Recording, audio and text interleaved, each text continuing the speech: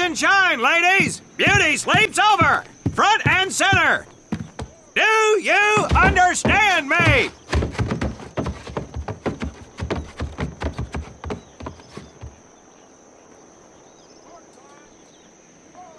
In the beginning was God. All else was darkness. So God created the heavens and the earth. He divided the earth between land and sea, and these he filled with many assorted creatures. The dark, slimy creatures of the oceans God called sailors, and he dressed them accordingly. The flighty creatures of the air he called airmen, and these he clothed in uniforms which were ruffled and foul. The lower creatures of the land God called soldiers, and he gave them trousers too short, covers too long, and pockets to warm their hands. And on the seventh day, as you know, God rested. And on the eighth day, at 0500 hours, God looked down upon the earth and was not happy. God was not happy! So he thought about his labors, and in his infinite wisdom, God created a divine creature, and this he called a marine. And these marines, whom God created in his own image, were to be of the air, the land, and the sea. And these he gave practical, fighting uniforms, so that they could wage war against the forces of Satan and evil. And he gave them evening and dress uniforms, so they might score with the ladies on Saturday night and impress the hell out of everybody. And at the end of the eighth day, God looked down upon the earth and saw that it was good. But was God happy? No! Because in the course of his labors, he had forgotten one thing. He did not have a marine uniform, but he thought about it and satisfied himself in knowing that, well, not everybody can be a marine.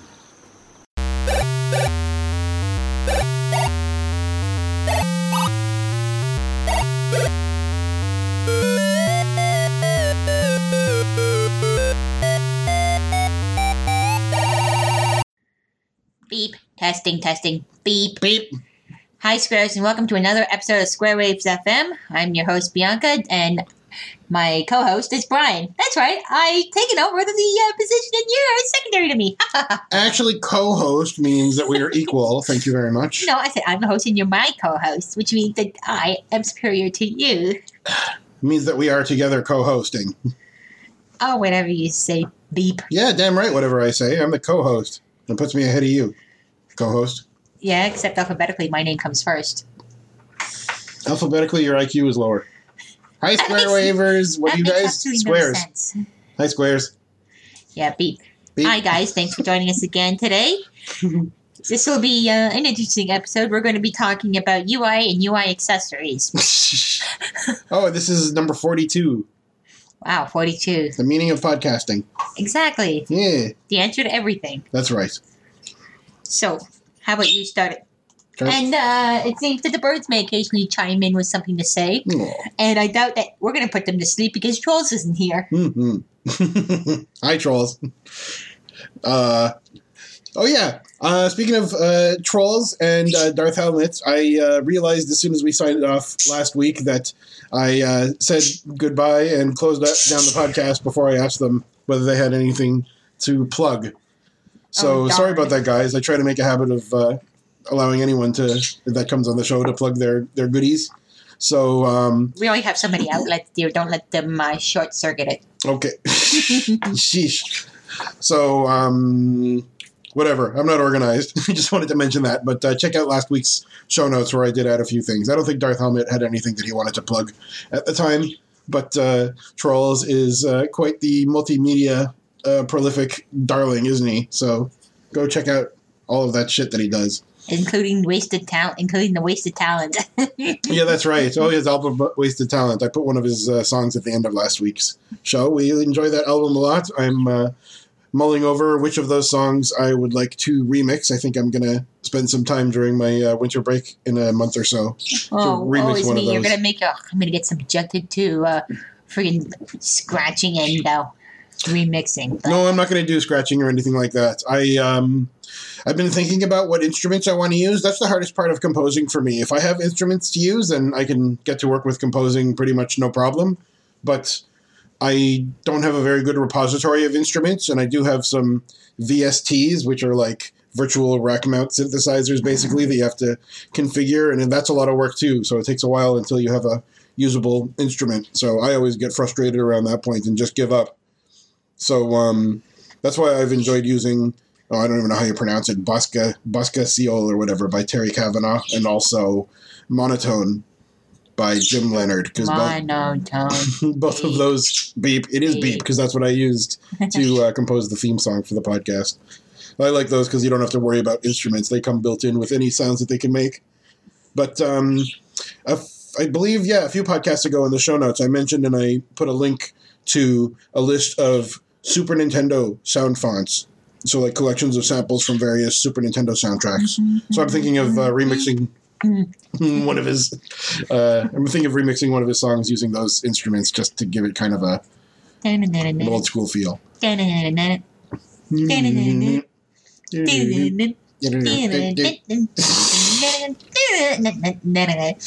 regular Nintendo, actually. What? That would be regular Nintendo and not Super Nintendo.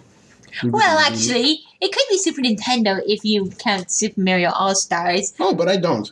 So screw you. Well, I do, so screw you. Screw you. I want to give an extra special shout out. Ooh, extra special. It is extra special. Short bus special? Yes. It is a short bus special shout out because it's to you. Fuck you. My co-host, Bianca. I am not your co-host. You're my co-host now. Well, what is this? whoever the hell you are, I just want to thank you for taking good care of me while I was sick all week. It was very sweet of you.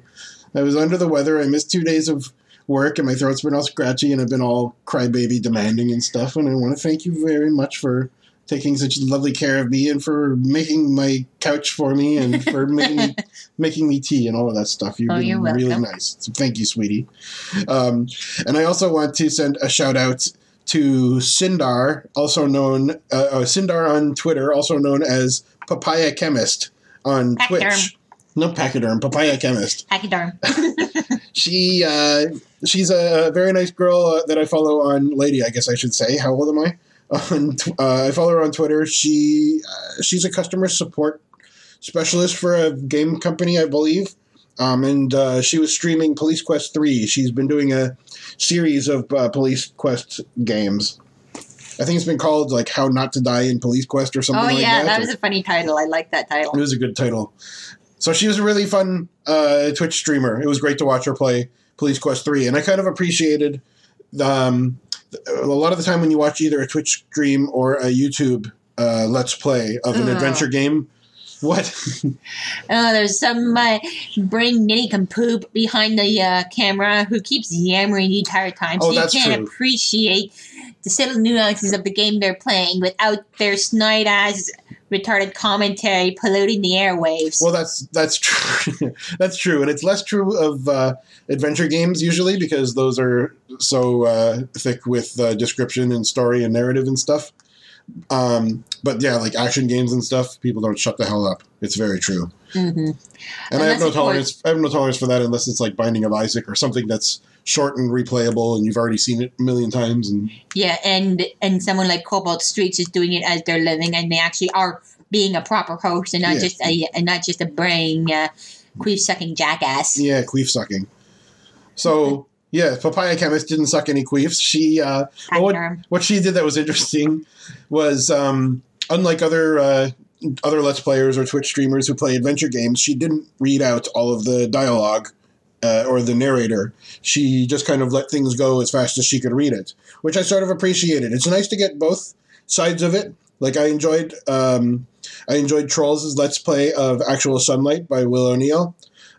Despite the fact that he was a real jackass while he played that, but he did acknowledge the more serious tone of it and everything, but he read all this stuff, and I didn't mind that at all. But I did appreciate Papaya Chemist not reading that stuff and just kind of letting the game flow at the pace that she played it at. True enough, but Will O'Neill's actual Sunlight was just walls and walls of text at one point, whereas Police Quest is little short paragraph boxes, so it's more easily digestible. That's very true. Yeah, so you don't have to worry so much about the reader reading at the same speed as the player. I guess, like the audience reading at the same speed as the player, because when it's just one short little sentence or two. Your eyes usually scan it pretty quickly, regardless of how fast or slow of a reader you are. It's once you get into the just walls of text that you begin to notice the difference between individuals. That's right. So thank you, Papaya Chemist, a.k.a. Sindar, for... A.k.a. Pachyderm. a.k.a. Pachyderm, for keeping me company while I was sick, too. The last time I was sick, I guess it was a year and a half ago or so, I had a good time watching Anatoly playing the Goblins games. So that kept me company, too. So that's a nice way to sort of be told a virtual story while you're laying there moaning and being phlegmy. And with your wife with her headphones on, so she doesn't have to hear your very nasally snores as your chin is tucked into your chest. Yes. That's mean, right. you normally snore pretty bad one. It's mighty wicked. But, I mean, this was something else. I thought that you were going to bring down the building. I know. I'm sorry. Yeah, when I'm sick, it's really bad. I know. Yucko.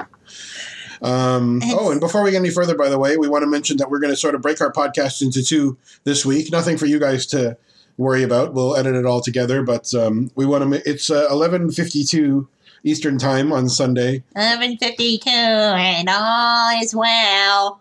It was until you mimicked the friggin' Disney movie. So we want to make sure to catch open crowdsource show with Trolls, Fred, Gareth, and their guest this week, Joe Mastriani. That's on in about an hour or so. Plus, it'll give me a chance to rest my throat because I'm still getting over this cold. So we'll go for an hour or so, and then we'll break it, and then we'll keep going. Mm-hmm. Okay, so... I've talked enough. Why don't you want to talk about WoW for a change? For a change. So, for those of you who listened long enough, you know that I play World of Warcraft. And you do? Yes. We can do without your sarcastic input. I thought you were going to give your throat a rest, so why don't you shut the fuck up? This show will be 5 minutes long without my sarcastic input. So... This week was the 11th anniversary, so I made a point of logging into all my characters so I could get my rewards. Yay! 11th anniversary rewards. 11 years. That's crazy. Oh, I know. And yes, their Blizz's subscribers have gone up and down, but they've found a way to give us good stuff.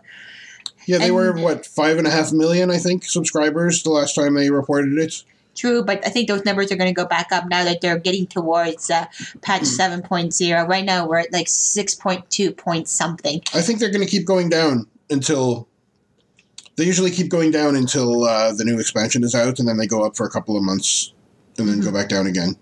Unless there's a really major change. And I think 6.2 is pretty major. But anyways, so... This week, they introduced a new patch, which, in addition to the anniversary stuff, brought in Valor. Not Valor, as most of us remember from the days of Wrath of the Lich King, but Valor more in the lines of what we saw in Pandaria, where you could upgrade gear. So, yay, I've been able to upgrade a few of my crappier pieces. So is it... And on the plus side, it means that all the mythic raiders are coming down and wallowing the pits with the assholes of LFR, which includes people like me who are too lazy to actually do real raiding, since all the good raiding was back in Wrath of the Lich King, and it died when we no longer needed groups of 10 or 25 to take down pretty Prince Boy Arthas. All right. So what else is good about the anniversary? Well... We got a couple, so the anniversary is interesting because you're walking around in a regular outpost and someone's like, oh, I see you, boing, and suddenly you turn into a gnoll or a murloc because everyone gets these little friggin' transformation wands. Oh, those are cute. Yeah. And everyone gets a special costume with 50 charges, meaning you can use it 50 times, and allows you to turn into Edwin Van Cleef, who unfortunately was removed from the game when... The Dead Mines was revamped, and he was removed at the final boss and replaced with his daughter, Vanessa Van Cleef. So if you play the heroic version, it's Vanessa that you face off against, and that is a very interesting fight. I kind of wish they put heroic dead mines into the time walking dungeon that they brought back for Cataclysm, but instead they brought back all the crappy ones. No, but you know what would happen. Mm-hmm. What happens? Well, you were complaining. I know. So why don't you tell people what time walking means? Okay, for those of you who aren't familiar with time walking, it means that.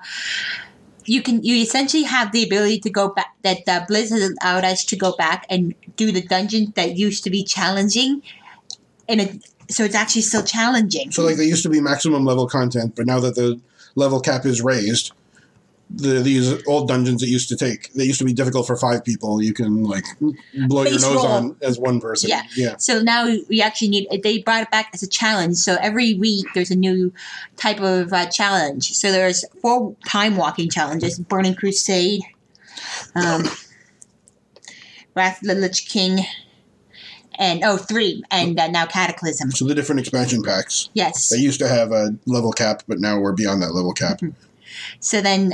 So unfortunately, as I pointed out to Brian, there's players who have never seen the Cataclysm content and just had no idea how to deal with the mechanics, and where they're completely smashing everything as a face roll and not trapping. Oh, it was just brutal trying to do Grim Battle. So basically, you have to be. When we did these dungeons originally, we failed a whole bunch, and this is usually content that you team up with a bunch of random people to do. And if anyone is not very good or if anyone is not familiar, then everyone is going to fail. So over time, the community at large gets good at this stuff. And so I think your point is that now that we have these time walking events where the old content becomes a challenge again. People assume that they can just face roll the way they could the current content. Stop saying face roll. What an annoying that's an annoying saying. Anyway. I know, but that's what it is for the most part. I mean, okay, fine keyboard smashing. Okay, there you go. Right, so people think that they can just get through it easily without knowing what to do, when in fact it takes talent and skill and familiarity and all this stuff to get through it. So you want this friggin' Dead Mines yes, dungeons again, but that was a really hard one. There was lots of mechanics. Yeah, that one had all sorts of traps. It was fun. Once you figured it out, it was a fun boss. Once you figured it out. And this is only going to be on for a week, and only once every month or two. So no one's going to know how to do it, and it's going to be frustrating. Yeah, and nobody remembered how to do Grim Battle. And I'm a crappy DPS. I'm a freaking boomkin. Blizz hates boomkins, and so I'm one of the most fucking nerf DPS there is. And yet I managed to survive and out DPS everybody just by knowing how to dodge this one boss. And I looked around, I'm like, everyone else, including the tank who I battle res during combat, is dead. That was really frustrating.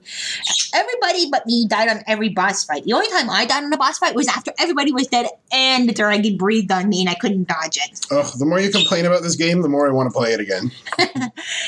But of course I'm punishing myself by doing this because when you do the time walking quest, there's a quest giver in your garrison who gives you a ton of valor. Time walking badges, which are good for gear and toys, and you get an armor cache for the most recent which is the equivalent of getting a piece of gear from Hellfire Citadel. So naturally, I punish myself just to get this, and it's 5 dungeons. Can you summarize that? That was like 12 sentences of pure jargon. Basically, you get a bunch of really awesome rewards, but you suffer for it. Okay. And so, going back to the other rewards, there is it's an award based on a legendary that's only equipable by some types of classes, and it's the Thunder Fury Blessed Blade of the Windseeker. Oh, right. So this is this like awesome 2-pronged enormous sword that with lightning shooting out of it, and when you run or like even look in another direction, you get this awesome trail of lightning. And if you're flying, it's even better. Oh, that's cool. So now there's a cosmetic version? Yeah, and it's got 5 charges, meaning you can use it 5 times, and it's called the Inflatable Thunder Fury Blessed Blade of the Windseeker. Oh, that's cute. And the first time you use it, gets you a feat of strength achievement. Oh, that's cool. I'm like, Nice. I was happy. And now I've been saving it for when the anniversary is long over and everyone else has used it, and then I can just pop it and run around like a huge jackass. In fact, the first time I used it on a character, it didn't quite work out because I used it on my hunter, and so I have this huge blade on my back laid over my bow and arrow. Oh, that's funny. It's not like before, at least, where it would replace your bow and arrow. Yeah.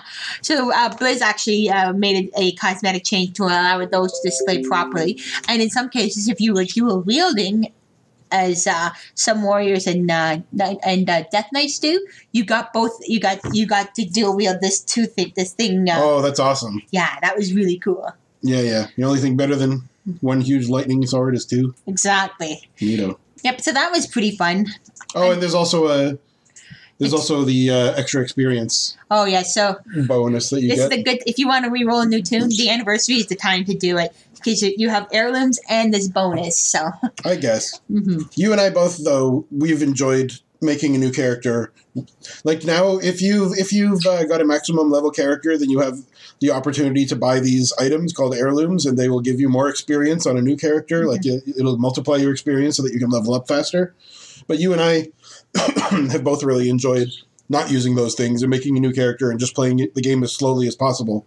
Yes, unfortunately, you don't want to do that in a dungeon because people are just... Right, if you're going to do dungeons, those heirlooms give you really high stats. And they make you... It used to be that they gave you an advantage, but now it just kind of equalizes you because everybody else uses these heirlooms as well. It's basically the equivalent of the best gear you could possibly get while you're leveling up so that you don't have to slow yourself down managing that stuff. But I appreciate that they're optional. Because I do enjoy leveling up slowly and enjoying all the content and all the quests and all that. Yeah, I have a hunter who's been sitting at level 55 for a while because I just wanted to gain some rescue experience, and so she has nothing but quest gear on, and it's pretty interesting.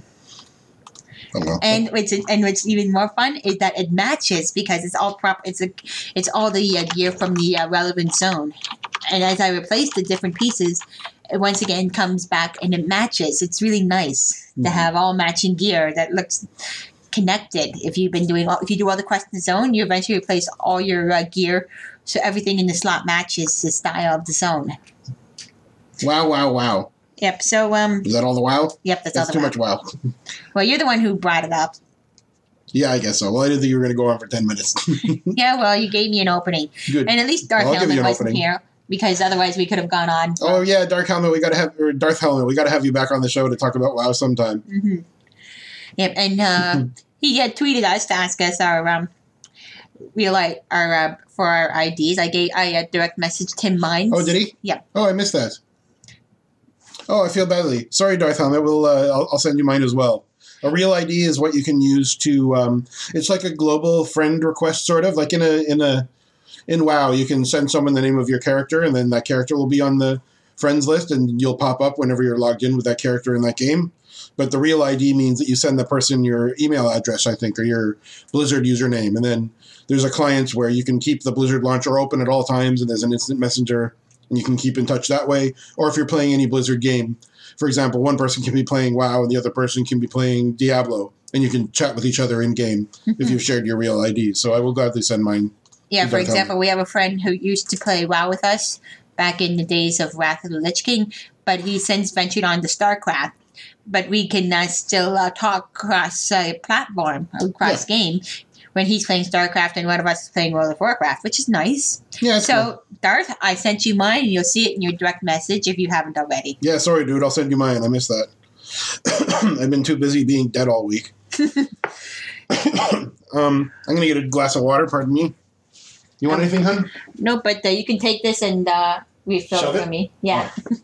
Okay, let's see. What else? Do I have anything else to talk about? Well, just what I played. And, well, Brian's going to talk for a while about a bunch of stupid crap that I know nothing about. But, yeah, speaking of Brian, he decided that he wanted to break his phone again this week. Let's see, breaking his phone usually means ruining it, crying, and having me entertain his butt crack. Well, he does whatever he wants with it with his Nexus rootkit, so he can be a big shot hacker and pretend that he knows all this stuff. When in fact he's sitting there with his fingers crossed, crying about, "Oh, my phone is broken. My phone is broken." Please entertain my butt crack. I'm so bored. Keep crying. I'm still getting water.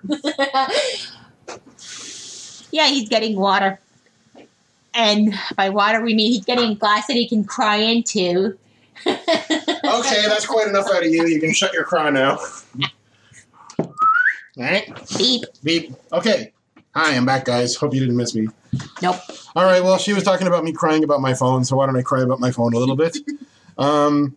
So yeah, as Bianca mentioned, I love to hack around with my LG Nexus 5. Not a big fan of LG because of the performance of this phone overall and the reliability of it, but in the next phone I get, well, I want to stick to the Nexus line of Google phones, of Android phones, just because they're the most hackable. They're the ones that come with the vanilla version of the operating system as opposed to Samsung or even LG or any of the other manufacturers, HTC. They usually have like a skinned version with uninstallable apps and a bunch of bloat and clutter that I don't care about. All I want is the stock Android experience. So the Nexus phones come that way, and they also allow you to like unlock the bootloader and put on custom operating systems or to manually update your phone or to root it or to hack around with it, stuff like that. I like to do that kind of stuff. It's a little risky, I guess, but I haven't screwed myself too badly. So Android Marshmallow OS version 6.0 came out about a month ago, I guess now, and I'm enjoying it a lot. It's like not heads and shoulders a hell of a lot better than Android 5.0, a lollipop, but Lollipop. Shut up, woman. Oh, I don't care about your song. Go back to Hades, you demon. What I like most, I guess I mentioned this already on a previous week, but what I like most about the new Marshmallow OS, shut up, woman, is the super low-powered idle mode, which preserves your battery while your phone is off and you haven't touched it for a while. So like while I'm sleeping, instead of a third of my battery draining, it'll be 5% instead. That's really nice. So a couple of just one, I guess. One little minor security update has come out since then. It was out, I guess, about a week or two ago. And my usual... Oh, right, before that, yeah. So we root our phones just for the sole purpose, really, of running an ad blocker because it suppresses ads from being shown either on websites or even in apps. So that's really nice. Ad-supported apps, sorry, but we're pilfering your content by enjoying the app and seeing no ads. So that's always nice. And it blocks not only the banner ads, but also like videos and other really interstitial, annoying interruptions. So it took some doing for me to figure out how to root the Marshmallow OS just because it was brand new and most people nobody had created simple tools for it yet, so I had to run the individual commands myself from the command line. And I figured that out with some difficulty. I did do it, and then I did Bianca's too. The agreement is that I'll hack around and play around on my phone until I know exactly what I'm doing, and I unlock it and root it, and then once I'm comfortable with it, then I'll do Bianca's when I'm good and ready. Mm-hmm. So a security update came out. I don't know if it's 5.0.1 or something like that. Maybe not even. And there's still no simple way to root it. I'm distracted by Bianca petting her Game of Thrones book. Woman, settle the shit down. I can't help it. I got another 1,000 pages of Game of Thrones wonderfulness. I just finished the first book because I was desperate while I wait for season 6 to come out, and now I have Clash of Kings, another 1,000 pages of fiction excellence. We'll stop stroking the king. Wait a minute. I take it back. Okay, so what the hell was I talking about? You're distracting me. Stop being a dork. You're talking about rooting your phone and getting rid of ads. Okay. So anyway, I guess I had trouble rooting my phone this time since the security update came out. And the tool that I usually use, Wugfresh Nexus Toolkit. Wugfresh is the name of the guy who makes it. I love Nexus Root Toolkit. It's specifically for Nexus phones, and it's basically like a menu, like a clickable menu. And if you click an option, it gives you a bunch of text and documentation and prompts around the series of commands that are kind of done in a batch file. So instead of you having to type all these commands yourself, it does them for you in order. But between each command, it tells you, here's what it's about to do. Here's what you need to do. Are you sure? Yes or no. Here's what you should have done before you say yes. Very handy stuff, and it's very well researched and very convenient. My brain is like not working right today. Anyway. When does your brain ever work right? I don't know. It usually works better than it does today. So whatever. I figured out the hard way how to root my phone. It was very, very difficult. I decided not to root Bianca's just because I didn't have it down to a science. And just this past couple of days, a new version of Nexus Root Toolkit came out that had this security updates built in with all the proper automated root stuff. So I was able to root our phones again. Yay. Yay. So I do recommend checking out the Nexus phones. They're usually like not super top of the line, but they're close to. The new Nexus 6P looks pretty sweet. That's like the 6-inch phablet style phone, and that's like pretty deluxe looking from what I can see. Yeah. I might get one of those next. We'll see. I think my phone's as big as I need it to be. Any bigger, and I might as well just carry my tablet with me. Yeah, I was skeptical about large phones, but my mom has the iPhone 6 Plus or whatever. True, but she also has her massive woman bag with her. I mean, that thing's humongous. Yeah, but wouldn't that mean... what are you going to stick it in?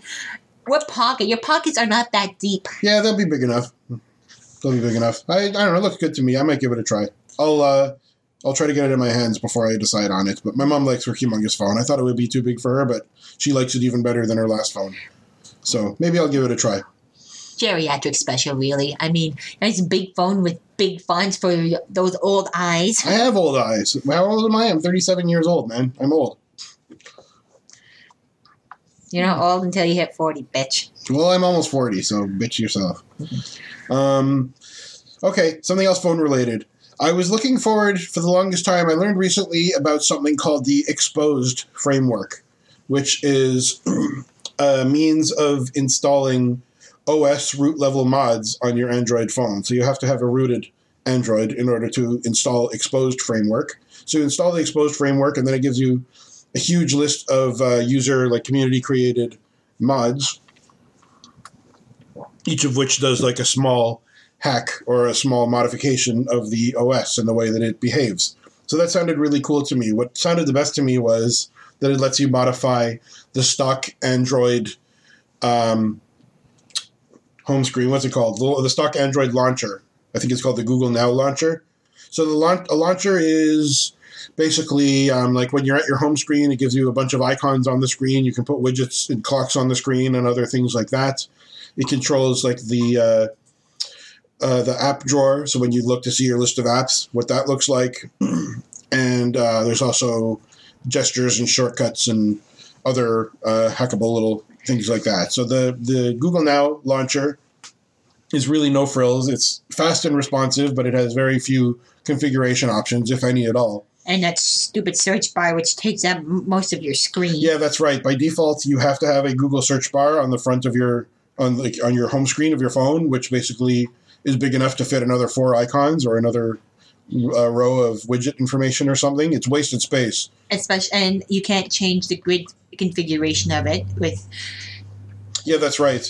With third-party launchers, you can say, I want 5 icons by 7 icons or something on my home screen, whereas the Google Now launcher, it's pre-programmed based on I think it's based on the model of phone you have, or maybe it's based on the size and resolution or something. Yeah, but it's something only like that. 4x4 icons, yeah, I think. And they also have really thick margins, whereas with a third-party OS, you can adjust your margins so you have no margins or very thin margins. You can also remove the bottom toolbars so you don't have to deal with it.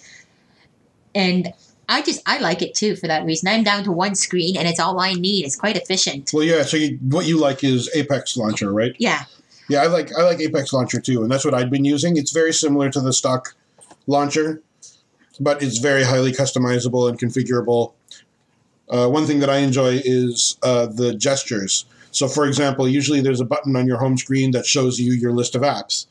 I remove that button, and instead I swipe up on my home screen, and that shows me my list of apps. That means I have one button fewer on my home screen, and I don't have to tap in a certain area. I can just swipe up from anywhere on my home screen, and it shows me my list of apps. So it's very intuitive and easy to use. You don't even have to think about it.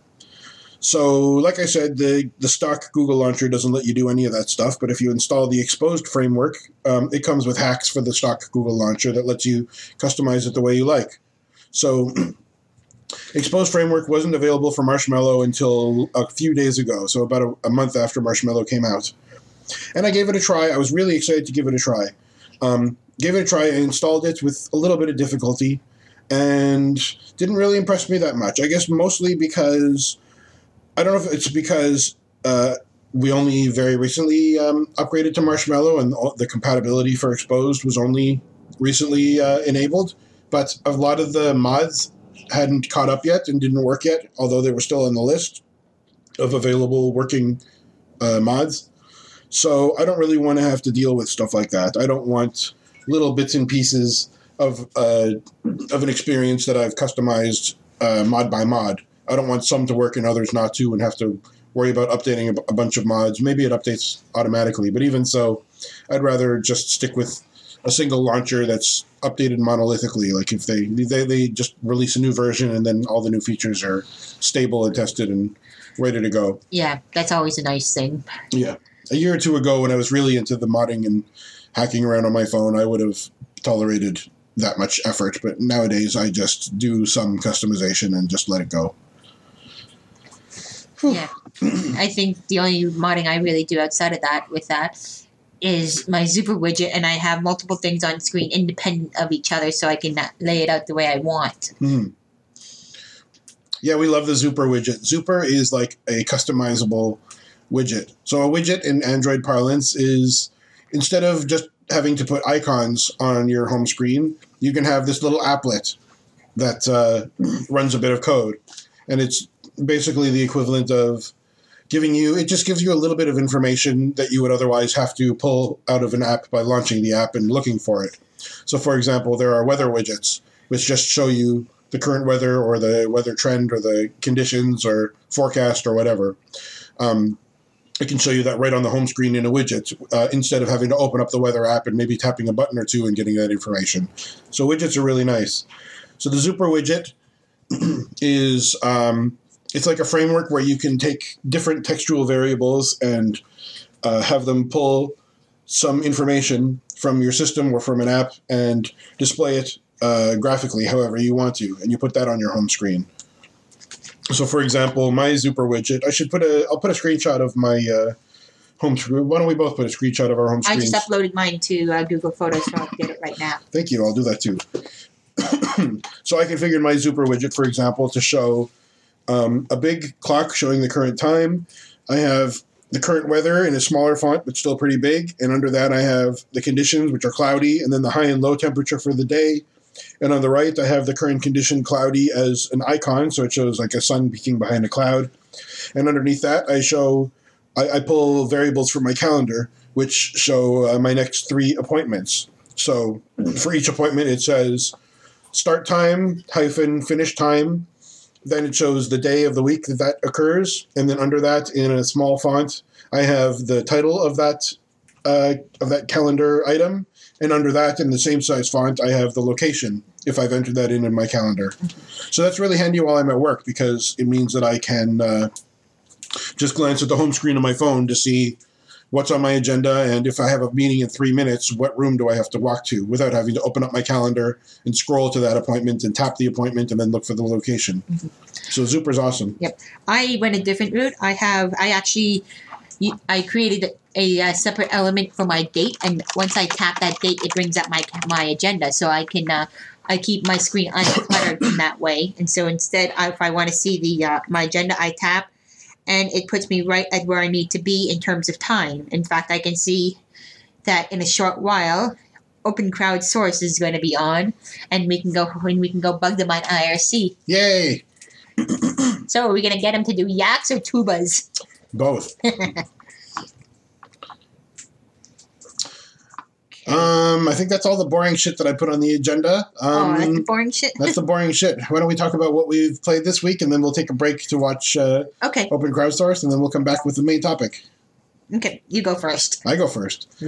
Okay, so after chatting with Trolls and Darth Helmet last week, we talked about games that we hate, and I talked about a game that most people hate but that I quite enjoyed, and that game is Phantasmagoria.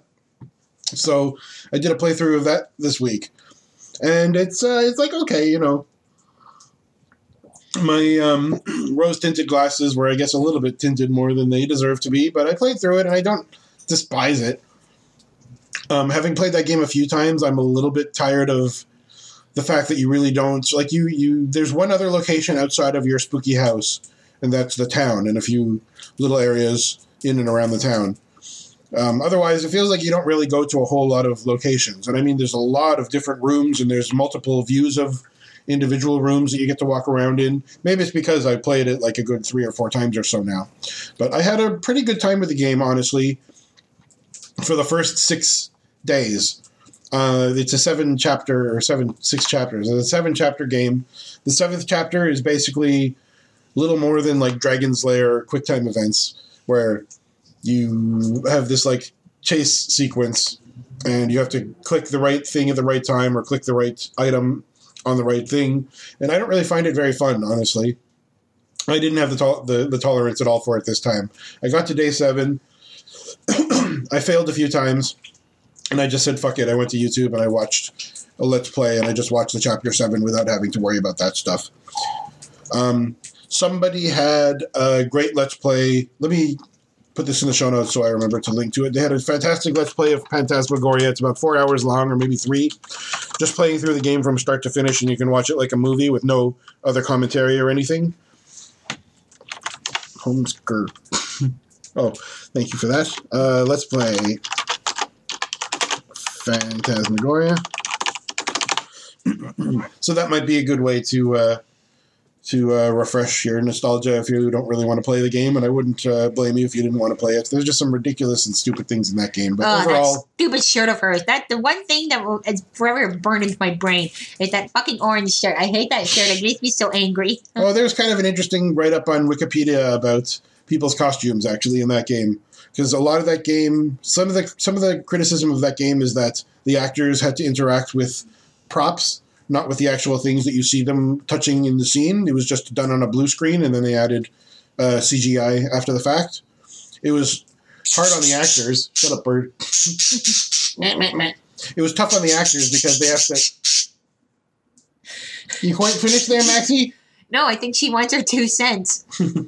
Is that it, Maxie? I think she's done. What a sweet birdie. Mm-hmm. It was tough on the actors because they had to kind of pantomime things and pretend that they were opening or closing a door or lifting a thing. Sheesh. But it meant that they didn't have to have quite as much of a prop budget or location budget, stuff like that. Jeez, birds. You're full of friggin' bird beans today. So regarding the costumes, because so much of the game was blue screened, they had to be very careful with the colors that they would wear on their clothes. Because if you wear the wrong color, if it's any shade that resembles the green screen or blue screen, I don't know. I don't think anybody wears blue or green of any shade, because if you wear that in front of a green screen, there's a possibility that that piece of clothing will become transparent. And you'll be a floating head. Yeah, you'll have no ass. So a big part of the game is looking at the protagonist's ass. And, of course, at her chest. So that's why she wears the orange shirt, so that her chest is not omitted. Geez, both of our birds are green. Can we put them in front of a green screen and make them disappear? Little dorks. You do the next one. What do you play this week? Well, let's see. I started Golden Wake for a while ago. I had put it down for a couple of weeks because I got distracted by other games. And so I finished it this week. As I tweeted to Franny. I liked the story. Hi, Franny. I liked the story. The characters were good. The only thing I hated, and I think it was a steaming pile of horse manure, was the whole airplane puzzle. That was so obnoxious. The mechanics just were not the best. That's me being as nice as I possibly can. Oh, I think a few people dislike that. Who the hell is calling you? Ooh, I think I got to take this. Okay. Sorry, pausing the podcast. So, getting back to the puzzle, it it made enough sense. The biggest problem was the responsiveness of the of pushing the button. The button didn't seem, there was like a time delay between when you felt like you're pressing the button and when the car would move. And the buttons weren't properly labeled, so I didn't know if I was going forward or back. And it just made absolutely no sense and was utterly infuriating. Well, it made sense. It was just trial and error, right? It made sense once you knew what everything was, but too much trial and error for a puzzle that required you to move in a certain sequence. Well, I think the most flawed thing with that puzzle is just that it's timed. And I mean, you get infinite retries as far as I know, right? But you have to do a certain sequence of events within a certain amount of time. But that it's not immediately obvious that it's going to be a timed thing. No, it's not. But you can fail without consequence in that, right? Because you can try over and over. It's not a Sierra game where you died in horrible way, number 5,612. Yeah, exactly. And I hope you saved recently. So I know what you mean. I failed that puzzle more than a few times, I think, when I tried it as well. But I sort of got it. I guess what could be perceived as wrong with that puzzle is that you haven't played Full Throttle. You really need to play Full Throttle. Full Throttle by Tim Schafer and LucasArts, a phenomenally good game. It has a somewhat maligned sequence known as the Old Mine Road, which is where you're on your motorcycle. Oh, yeah, you got your chain, you're swinging it over your head, and you have to hit the guys. Exactly. So you beat somebody with your weapon, and they give you another weapon.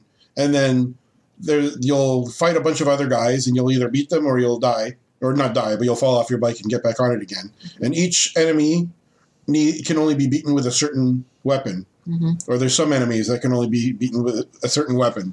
And as you drive around Old Mine Road, there's no guarantee of that enemy coming back within the next minute or 2 or 3 or 4.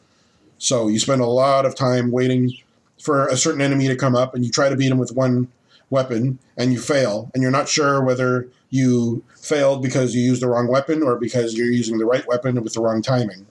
So it looks like a combat sequence or an action sequence when in fact it's just a puzzle that can be solved in a right way. It must be solved in the right way. Mm. So that's what this puzzle reminded me of in a Golden Wake. And I found it a lot less stressful than the Old Mine Road, personally. I guess just because you could try it again right away. You just try a different thing each time until you get it. And once you've gotten it, it makes sense, but it's not really immediately apparent what you have to do. I really didn't mind it that much. And what you say about the controls, like you click left and you go left. I guess it's confusing that there's up and down arrows, and those they don't really mean you go faster or slower. It just kind of puts you further ahead or behind. And there are 2 icons that don't even look like anything, and those are the ones that move you. I think that's just the icon. Was that the one to open your roof? No, I think that was a different icon. They were just not well labeled, and it made everything extremely confusing. You got stressed out in that one. Because by the time you see the X, the X went down, and once the X went down, it meant that you were screwed. You couldn't do anything. And so there was no way to know where to even move, because there was no shadow. There was nothing that gave you any indication of where you needed to go. In other words, you had to fail. The puzzle made you fail in order to pass it. That's a good way to put it, actually. Which was frustrating, because puzzles shouldn't make you fail in order to get it. They should be there to challenge you, and if you get it the first time, good. If not, fine. But they shouldn't make you fail in order to get it. That's fair criticism. Because it was almost like you had to fail each segment in order to do the whole thing in one go. Right. Which was frustrating. By the time I got to the end, I've never hated a puzzle as much. Really? Well, that one? I didn't think it was that bad. You thought it was that bad? It's the worst puzzle you've done? Well, not the worst I've done, but I've done some worse ones, like the sliding ones, and of course, that horrible crap in Dracula Origins. I didn't really get to speak about that one. I can't believe I finished that piece of garbage. That game was so fucking horrible. Which one was that? Dracula Origins. Oh, you're like, why are you playing this? The story is stupid. The puzzles are retarded. Oh, that's one of your click the shit? Oh, no, this wasn't even click the shit. This was something I bought at Game-O-Rama used. Oh. I don't even remember. All I know is it had a stupid story, and... What kind of a game is it? It was, not a point-and-click adventure, but it was close to it. Was it like one of those do this puzzle, do that puzzle kind of a games? Yeah. Okay, I hate it already. And it's one of those, like, swooning in love, ditzy female protagonist ones. Oh no, she had to defeat him and didn't want, and had to do it before, a certain amount of time ran out. Oh. Okay. But it was stupid. That's all I can say. Okay. But yeah, I hated that puzzle, but not as much as your sliding brick puzzle. Such as the one gate. When you play Broken Sword and you come to the sewer, it's like the one. It's like, oh no, you can't just lock it with a key, and you're the only one who can open the stupid sewer in all of Paris. Oh yeah, Ben and Francisco have thoroughly crucified the game, the updated version of the game for that puzzle. And didn't we have an updated game of the puzzle? Didn't we play it on the DS? Yeah. And I think I have some version of it on Steam as well. I haven't touched it yet. Yeah. Okay. Me too. Or on GOG, I forget. Yeah, one of those. Where I have it. So let's see, what else have I played? No, it's my turn now. Okay, fine, it's your turn. We're going to alternate, douche face. I played a really cool one. I hadn't heard of this at all, but I got it on a whim. It's called Emily is Away. Free on Steam. Free on Steam, yes. Putting that in the show notes. Emily is Away. It reminded me a lot of a Christine Love game. It reminded me a lot of Digital A Love Story. It's, I guess you'd call it a visual novel, but the whole game is just kind of you looking at a instant messaging chat window. And you have conversations with this girl, Emily. You're recently graduated high school, and you have short conversations a little bit like each year that you're in college. So it ends when you graduate college. You have a few different options of ways that you can answer the questions, 1, 2, or 3. And based on what you answer, it sounds like you get a different ending. I've only played it once. It took about 23 minutes or so. It was time very well spent, and I enjoyed it a lot. The interface is really fun, and this is appropriate to talk about with today's topic as well, which is UIs. So it has this great gimmick. The best gimmick, I guess, because it kind of resembles AOL Instant Messenger, which I never used, but I'm familiar enough with to appreciate the reference. It really looked like it. It sounded like it. It had the same sound effects. You can choose your little avatar and stuff in the corner of your window. So you press 1, 2, or 3 to choose which of the things you want to say, but it doesn't just appear in your chat window. You have to mash your keyboard and you type any keys whatsoever, and that makes the correct keys appear in the window. I was wondering really why you were doing that. I'm going, why are you mashing your keyboard? This looks retarded. It's a silly idea, but it's very funny. It's really amusing. Yeah. I didn't mind at all. I thought it was very cute. Now that I understand why you're doing it, it does sound cute. But at the time, I was really perplexed at what you were doing. It made no sense to me. I thought you were just being an asshole. Oh, understandably. No, that's smashing the keyboard. It requires you to be an asshole, so I fit right in. So it was great. It's what else do I say about it? Really, it also the interface, right? It mimics like Windows XP. It looks like Windows XP, but kind of blocky and pixelated and caricatured. Yeah, that's the first thing I thought. I'm like, it looks like... I didn't think actually of AOL. I thought of Microsoft Instant Messenger from back in the day. It looked like all of those things. They all look pretty much the same, right? Mm-hmm. It really looked more like MSN in Windows XP. I think it was... Well, I think the colors and the sounds are from AOL, I believe. So it just kind of harkens back to another time, and it has references to is it the 90s? Yeah, to the 90s and the early 2000s, I think. Go play it. It's great. It's free of charge. Like I said, it's only about 20 minutes long. I think listeners of this podcast who are already into games with story and adventure games and stuff like that, I think you'll get a really good smile out of it. So kudos to the developer of that game. I'm sorry, I don't remember his name. But he just put it out, and it's well worth your time. Go check it out. All right, you take one. Beep. You probably heard me talking earlier about Game of Thrones. Naturally, I'm a huge fan. And I love the Game of Thrones Telltale game. So this week, episode 6, the final episode of this came out, so I was ecstatic to go. 6, really? Yeah, there were 6 episodes. Most other Telltale games are like 4 or 5 episodes. This one was 6. That's cool. That's a lot of content. Yeah, it is. And for those of you who are interested in this, it doesn't follow the main characters that you typically see in the show. They do make appearances. Cersei, Tyrion, all those do appear, but you play either Mira, one of Marjorie's handmaidens. For those of you who know the show, Marjorie who is Joffrey's betrothed, later Tommen's betrothed, and so her handmaid Mira Forrester is one of the people you play. Another one you play also Roderick Forrester, or let's see, then there's Asher Forrester and Garrett Tuttle. Basically, you played 4 different protagonists, and the game story is broken up much in the same way the books and show are. So it's different segments.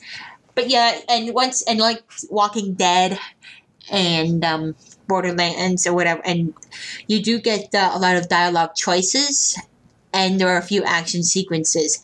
This one's interesting because the action sequences are well done, so you don't feel like they're not as clunky as they were in Walking Dead.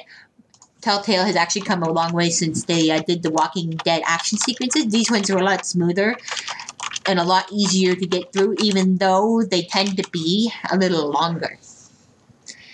And your dialogue choices actually do feel quite meaningful. I won't tell you anything about the story, other than it is a Game of Thrones story. People are going to die. So, stabbing and fucking? Exactly. Stabbing, fucking. I don't think there was any incest.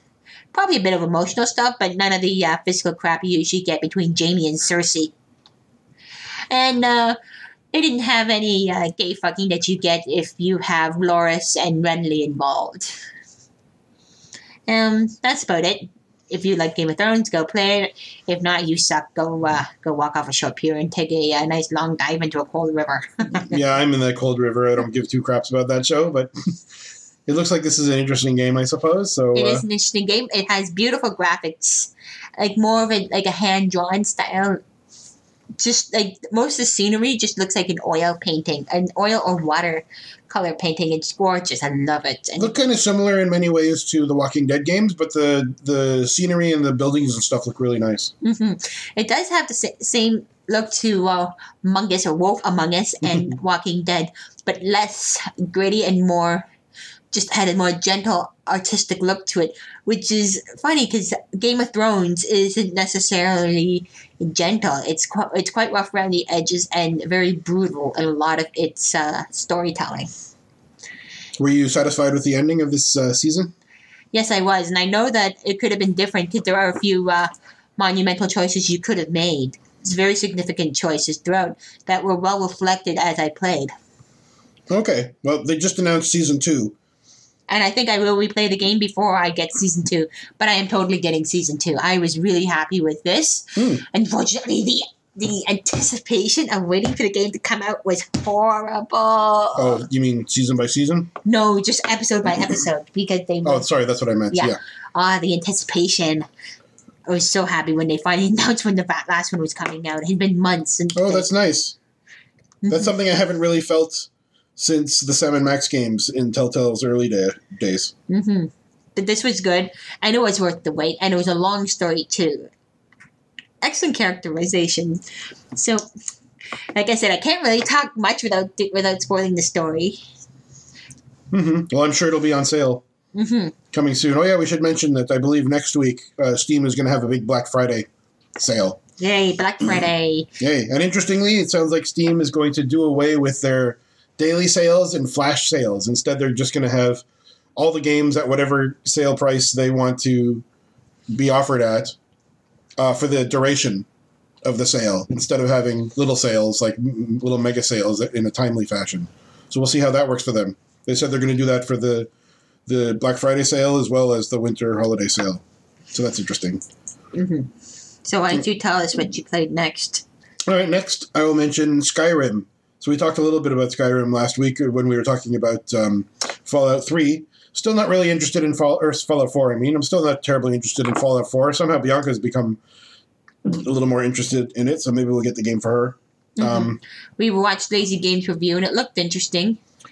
I don't know. I just felt like I want an open world game. I played Grand Theft Auto. I don't know how much more I can get out of it unless I go back and play the story. Mm-hmm. No, if you've seen it, you've seen it. Mm-hmm. So I picked up Skyrim again. I mentioned last week that the Skyrim engine, which is the same as the Fallout 4 engine, has trouble with frame rates faster than 60.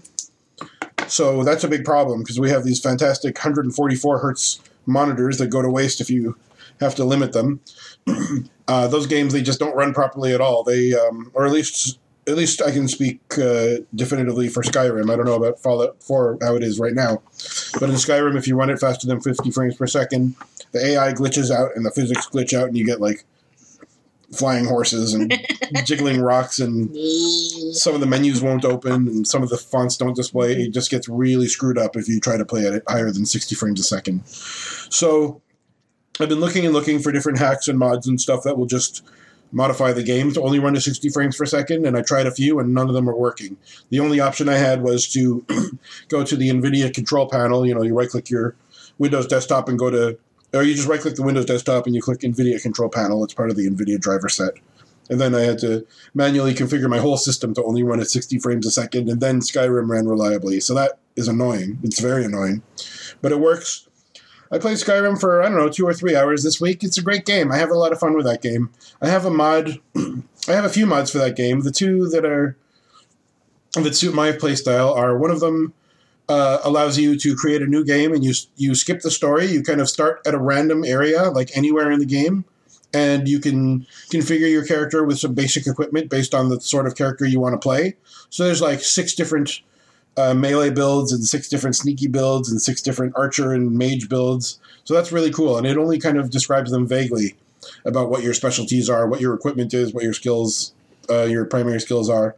So that's kind of fun. The other mod that I recommend is, I think it's just called Longer Days, where it makes it so that night is as dark as it always is, but for fewer hours. So like the sun doesn't set till 10 p.m. or something, and then the sun rises at 5 a.m. instead of being like 8 hours of darkness, which is kind of annoying. Mm-hmm. So I just played smashing around and stuff. I played a sword and board kind of a guy. I have like an axe or a mace, I forget what I have now, and a shield. And decided not to really do any quests. I just kind of ran around and attacked a bunch of stuff and raided some tombs and sold my stuff and got some better gear, and that was fun for a while. Then I decided to do one quest because I got it by accident. It was one of the Daedra quests, which are like the playful demigods or whatever.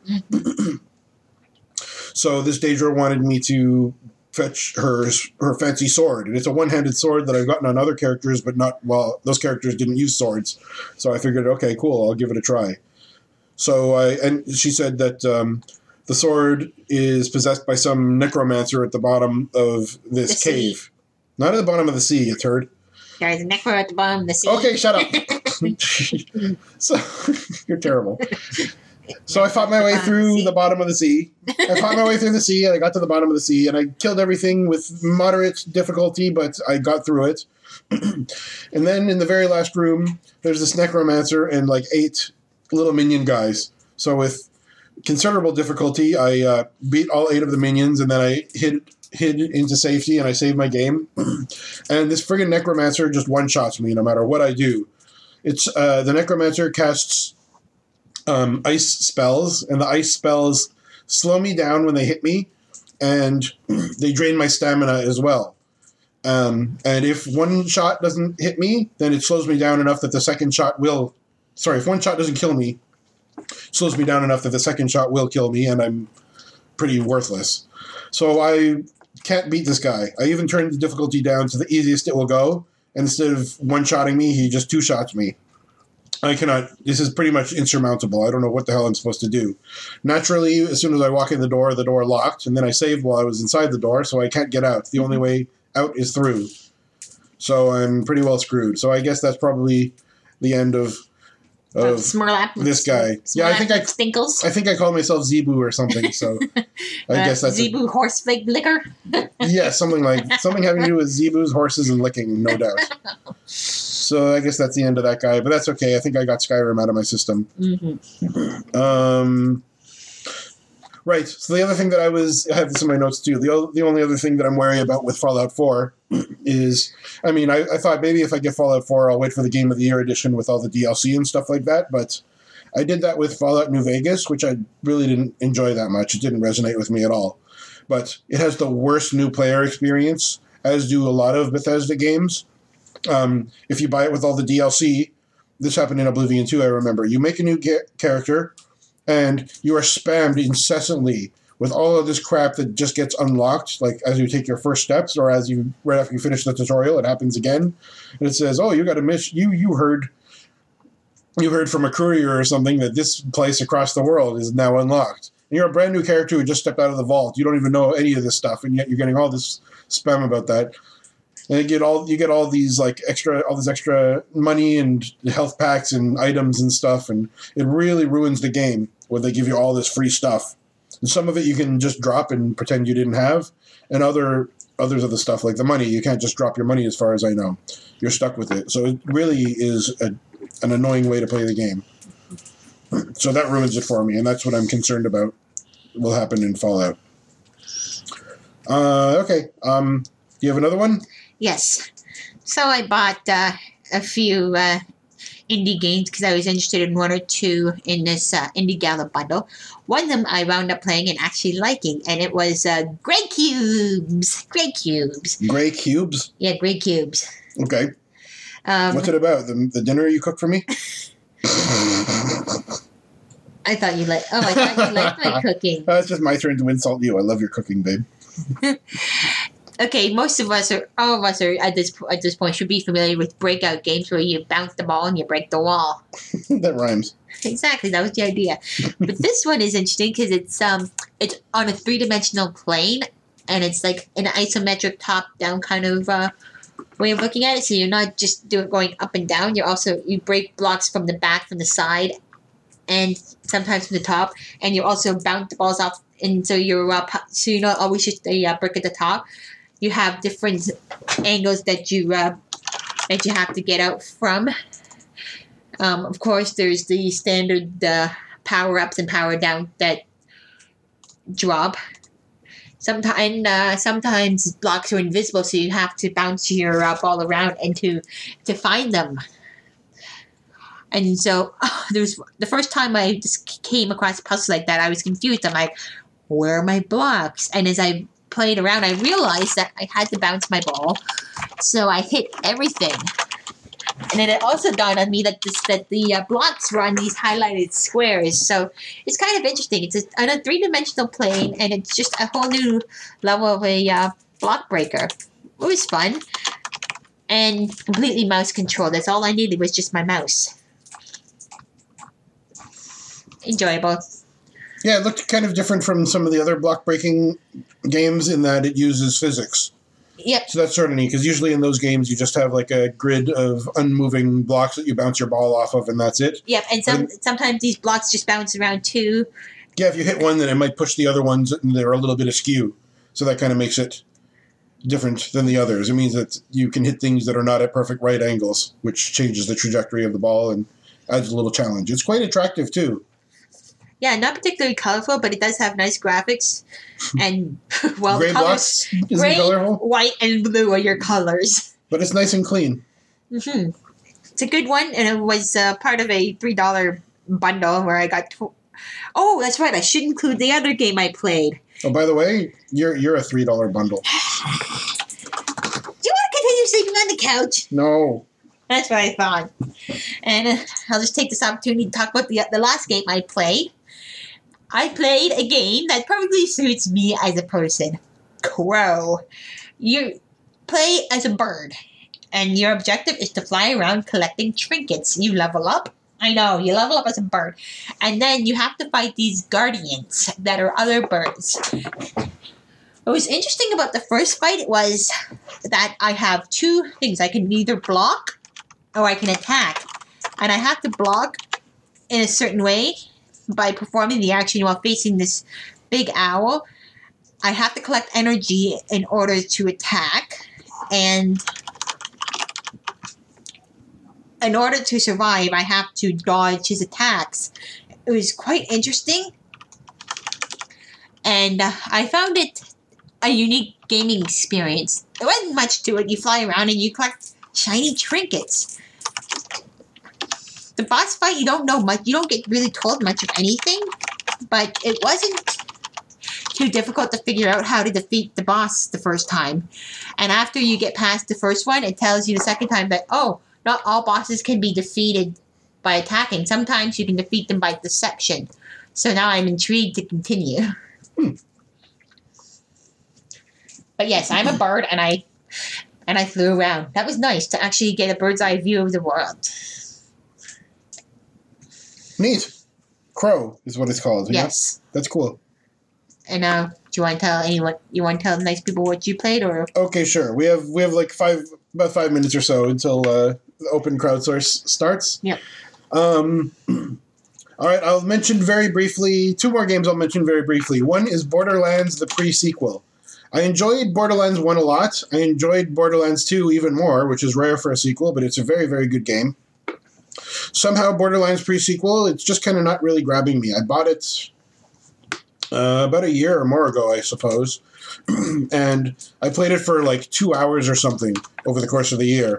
Didn't really care. It just wasn't significantly different from the other ones. It came out very soon after Borderlands 2 as well. And Borderlands 2, by then, I had bought all of this add-on content, expansions and weapons and stuff like that. Or not weapons, but expansions and characters and things like that. So buying a brand new game with none of that stuff really strips it down and makes it feel naked and shallow. I decided to give it a bit of a try this past week, and it's like pretty good, but still I feel like it's not significantly different from the other ones. I'm not going to continue with it. The only thing that's really amusing about it is that for no particular reason, I mean, the theme of the other games is that it's like space hillbillies. Everyone speaks with like a South USA accent. Space. Beep. But for no particular reason, in Borderlands the pre-sequel, everyone is Australian, which is amusing because I love the Australian accent anyway, and they have a lot of the colloquialisms and stuff like that. But the cutest part, which I don't know why they even did this, you are in space and there are weightless areas, and usually when it's weightless, it means that there's also no atmosphere around you, and so you have an oxygen tank that you have to periodically refill with oxygen, but instead of calling it oxygen or O2, they call it Oz. So that's just funny because everybody's Australian. All right, the only other thing I will mention is Diablo 3. I gave that a rest for a good while, but there's this Diablo 3 season happening, which I've never cared about seasons before. It's just an opportunity for you to create a brand new character without any of the gear or benefits or bonuses that you may have earned in the main game. And at the end of the season, which is I don't know how many months, then your seasonal character turns into one of your regular characters, and you can share your banks across season and characters and all of that. So, amazingly, surprisingly, I got my character up to the maximum level of 70, which is a very rare thing for me to do at all in Diablo, never mind for a seasonal one, but I had fun with the Demon Hunter Archer class. And Bianca had a character that was up to like 64 or 66 or something. I'm 70 now. Now you're 70. Yeah, we played a bunch together and we had quite a good time, and I hope we can play some more this weekend. Yep. I have a wizard, and... Oh, it's a wizard, that's right. Mm-hmm. And we're playing well together because Diablo 3 lets you respec your characters pretty freely, and the different skills that you can switch between will be associated with different elements. So there's like physical or fire or ice or lightning skills, and like or variants of any one skill. So we both kind of tweaked our characters so that we're both using cold damage, and when an enemy is cold or frozen or slowed down, we do extra damage. So the two of us playing together like that, it kind of compounds upon itself to make us all that much more effective, and we're really kicking butt together. So it's fun. Mm-hmm.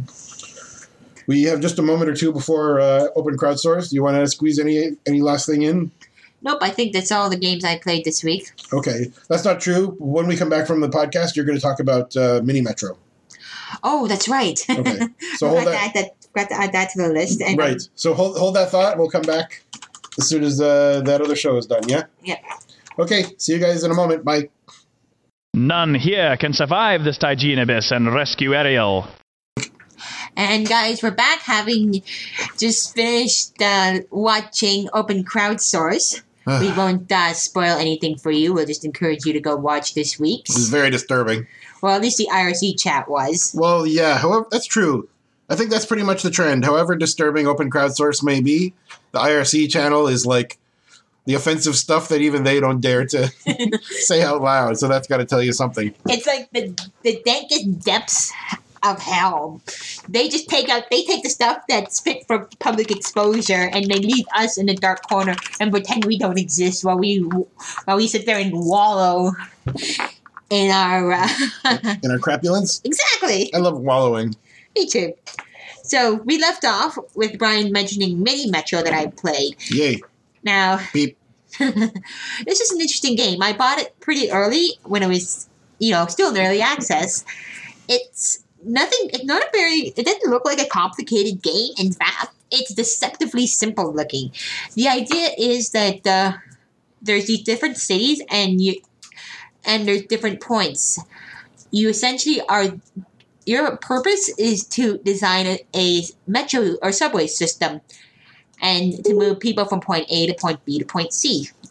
And as you progress, more points pop up and you have to join them to your existing subway lines. You can choose to have one continuous line and then throw in relief lines or make smaller segments. So, is that right, Maxie? Oh, she's a podcaster. As Maxie seemed to like the game as well and had something to say about it. Mm-hmm. But the thing is, after playing it and getting pretty far in, it's obvious it's not as easy as it looks. And I actually like that. What's really fun is it's got 3 different game modes. That's right, Maxie. It has normal, endless, Shit. and extreme. Normal is you have stations pop up as you go through the week, and more people start to use your subway lines. Endless is basically the Zen mode. You can't possibly lose endless. And extreme is basically normal, except you cannot move or adjust your subway lines after you've laid them down. Normal, you can adjust the lines, same with endless. But if you're playing extreme, you want to be sure about your lines. You don't want to just lay them down. You want to make sure you know what you're doing. So yes, it's a real-time strategy game, but unlike others, you're not fighting anything but your own bad management techniques. Yeah, it's like a real-time puzzle game, I guess. Mm-hmm. It's really fun with a really simple interface, and I love it. Do you want to talk about the interface since that's our topic of the day? Okay. So as I said, you get a map. There's not a whole lot in the map. It's just a simple outline of a landmass and some water. And you start with 3 different shapes to represent the different stations. You get a square, a triangle, and circle, and they have different mechanics behind them. And you start off with 3 stations. And then your objective is to connect these 3 stations. I start off with one line. I can either have it be a line or I can connect the line to make a circuit. And as I go along, another one will appear, and then I have to connect it to my existing infrastructure. And I can either do that by opening my circuit if I've closed it, or just extending my existing line. Or if I have other lines I haven't used or have used and it's closer to my station, I just extend those. But the thing is, you have to be careful because the subways only go so fast and you have only so many that you can do before they become overcrowded. You want to avoid overcrowding at all costs because that's what ends your game before you can before it tells you, okay, you can stop here or you can go into endless. Essentially, there's no text on screen. The text only appears if when you reach the end of the week to say your week is complete. You now got two new locomotives, and you can pick one of these 2 upgrades, either a new line, an additional carriage, an interchange station, or tunnels. Tunnels are interesting because every single one of the maps has a body of water to cross, and it's always a river. The river is either just just that, the river, or there'll be like little islands. For example, St. Petersburg is one of the map levels, and it has multiple islands. And the really frustrating part about that level is multiple stations will pop up on these islands, and if you run out of tunnels, you can effectively strand your passengers and end your game if you've mismanaged your subway lines. And all of this is visible through the graphical interface. There is almost no text whatsoever. Everything is unlabeled, and it's all just a line. I kind of like how passengers are illustrated as little shapes that appear next to a station, and the shape of the passenger corresponds to the type of station that they want to travel to. Yes, and as the longer you play, the more stations have unique icons, and so ultimately there will be passengers that start on one end of the line and want to get to that unique shaped station, which may be at the other end. And so you want to make sure that all your stations are connected in such a way that there are relief lines to avoid rush hour burst. And it happens like that because each day is broken into night and into morning and night hours to represent different rush hours. And at the end of every week, that's when you get your new upgrade. And so the best thing to do is to have relief lines, which I found out early on is actually a good idea. Well, actually, I didn't find out early on, which I found out while playing one of the harder levels, St. Petersburg, is actually really helpful. If you just have one line that cuts across your big circuit, it makes a huge difference. And that line can then join up with another one of your lines, which is across the water, which reduces the need to have multiple tunnels. His tunnels are a luxury. Without tunnels or bridges, you may very well strand parts of your line and create overflow on stations. The objective is to have all of your stations connected at one point or another. What's really interesting is there's even achievements that play specifically into that kind of city. For example, Melbourne has an achievement to have all of its lines connect at one major hub. London has an achievement to only use one tunnel and to transport 1,000 people using only one tunnel to connect two sides of the city across and to keep the city moving. And all of this is done without a whole lot. Even as the interface continues to grow, you don't really get a lot. The map just very slowly zooms out. You don't even realize the map is zooming out until you've been playing for a few minutes and you realize that the city is slowly becoming exposed to you, and that you have to lay your tracks down in real time or adjust them, make sure that there's no overflow, add new carriages or trains to help relieve the stress from people just using this one line.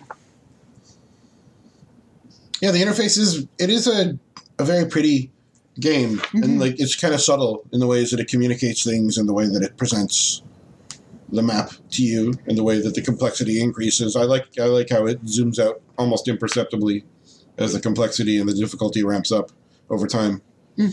I call this like Helvetica the game, because that's sort of it has this kind of like an airport signage, like Windows Metro UI design kind of an aesthetic to it, like thick, bold, simple lines. It's very, very beautiful.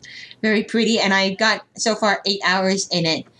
And it's just something that's really nice to pick up and play, and the interface has not been cluttered over time as they added new stuff to it and enhanced it. In fact, they've stayed true to the original concept while adding new content, which is absolutely amazing. And the game is, I believe it's out of early access. Let me just check Steam quickly. I believe that, let's see, where is it? Did they take it out of early access? Go to store page. The store page. Yeah, I got this in early access, and it looks like they've taken... Scroll up a bit. Yeah. Yeah, it looks like it's out of early access now. Yeah, well, I'll put a link to it in the show notes. Oh, look at the trailer. That's so pretty. Oh, yeah, it's really pretty. Cool. So... Oh, I've never watched the trailer before. Yeah, we'll have to see that. Not while we're doing a show. Of course not. Okay, I'll click away from it. Please do. It's very distracting. Okay, so in terms of UIs, this is probably one of the most simple UIs I've seen so far, and yet it's one of the prettiest. I love the simplicity of it. I haven't seen anything as simple as it that accomplishes so much with so little. So before we go into the rest of the games and UIs that we want to talk about for various reasons, whether they're good, bad, or have something unique about them, why don't we go into some of the feedback we've gotten from our listeners? Oh, sure. Well, actually, yeah, our listener feedback today is about the topic. Excuse me. Okay, our first one is from Anatoly, Dust Nostalgic. Hi, Anatoly. So I put out a call on Twitter for people, as I always try to do, about a week in advance. I'm asking for feedback by email or whatever. So he writes, not going to email, but my favorite adventure game UI is from Leisure Suit Larry 7. He says, I like custom verbs more than icons. Verb coin is a close second, but an other option is nice. However, inventory window is a bit meh. I don't remember the inventory window in Leisure Suit Larry 7. Do I have a thing? Do I write about adventure games? I thought I did. I don't know. Oh, right. So let's read. I did write it in there. Let's. Thank you, Anatoly, for the feedback. I do want to talk about Leisure Suit Larry 7. Let's talk. I'm first going to read Robert Mena's comment. Hi, Rob. He says, not emailing either, but I'll say the later Scum Engine games, Sam & Max and onwards, have my vote. The simplified UI, right mouse click to select verbs, made the game much easier to play one-handed and much faster. I did like the verb coin of Full Throttle and Curse of Monkey Island as well. By that point, LucasArts got the minimal UI down pat. I grew up on textual verbs, but I like that they evolved the UI over time to make the games more accessible, because it turned into an even my mom can play this kind of a game. Although my mom didn't get why all the LucasArts demand. Okay. Thanks, Robert, and thanks, Anatoly. So those are both really good feedback about adventure games. Sorry, I just thought of something else I want to mention. That's okay.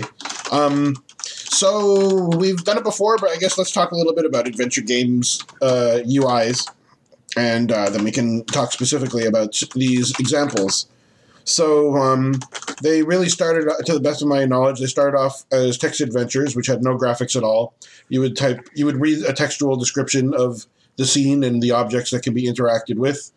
And sometimes you could say, look, and it would tell you kind of a list of objects you could interact with. Otherwise, it was just kind of implied by what was present in the scene, and you had to kind of think one step further. So basically, wet cat food. I don't remember much about that game. You were a cat, and you had to, and your objective was to get your asshole in order to fucking feed you, and you got tossed outside, and you got eaten by bears. That's what I remember. Oh, you got eaten by a bear in that game? Yeah, I remember Wet Food. That was a cute text adventure. Mm-hmm.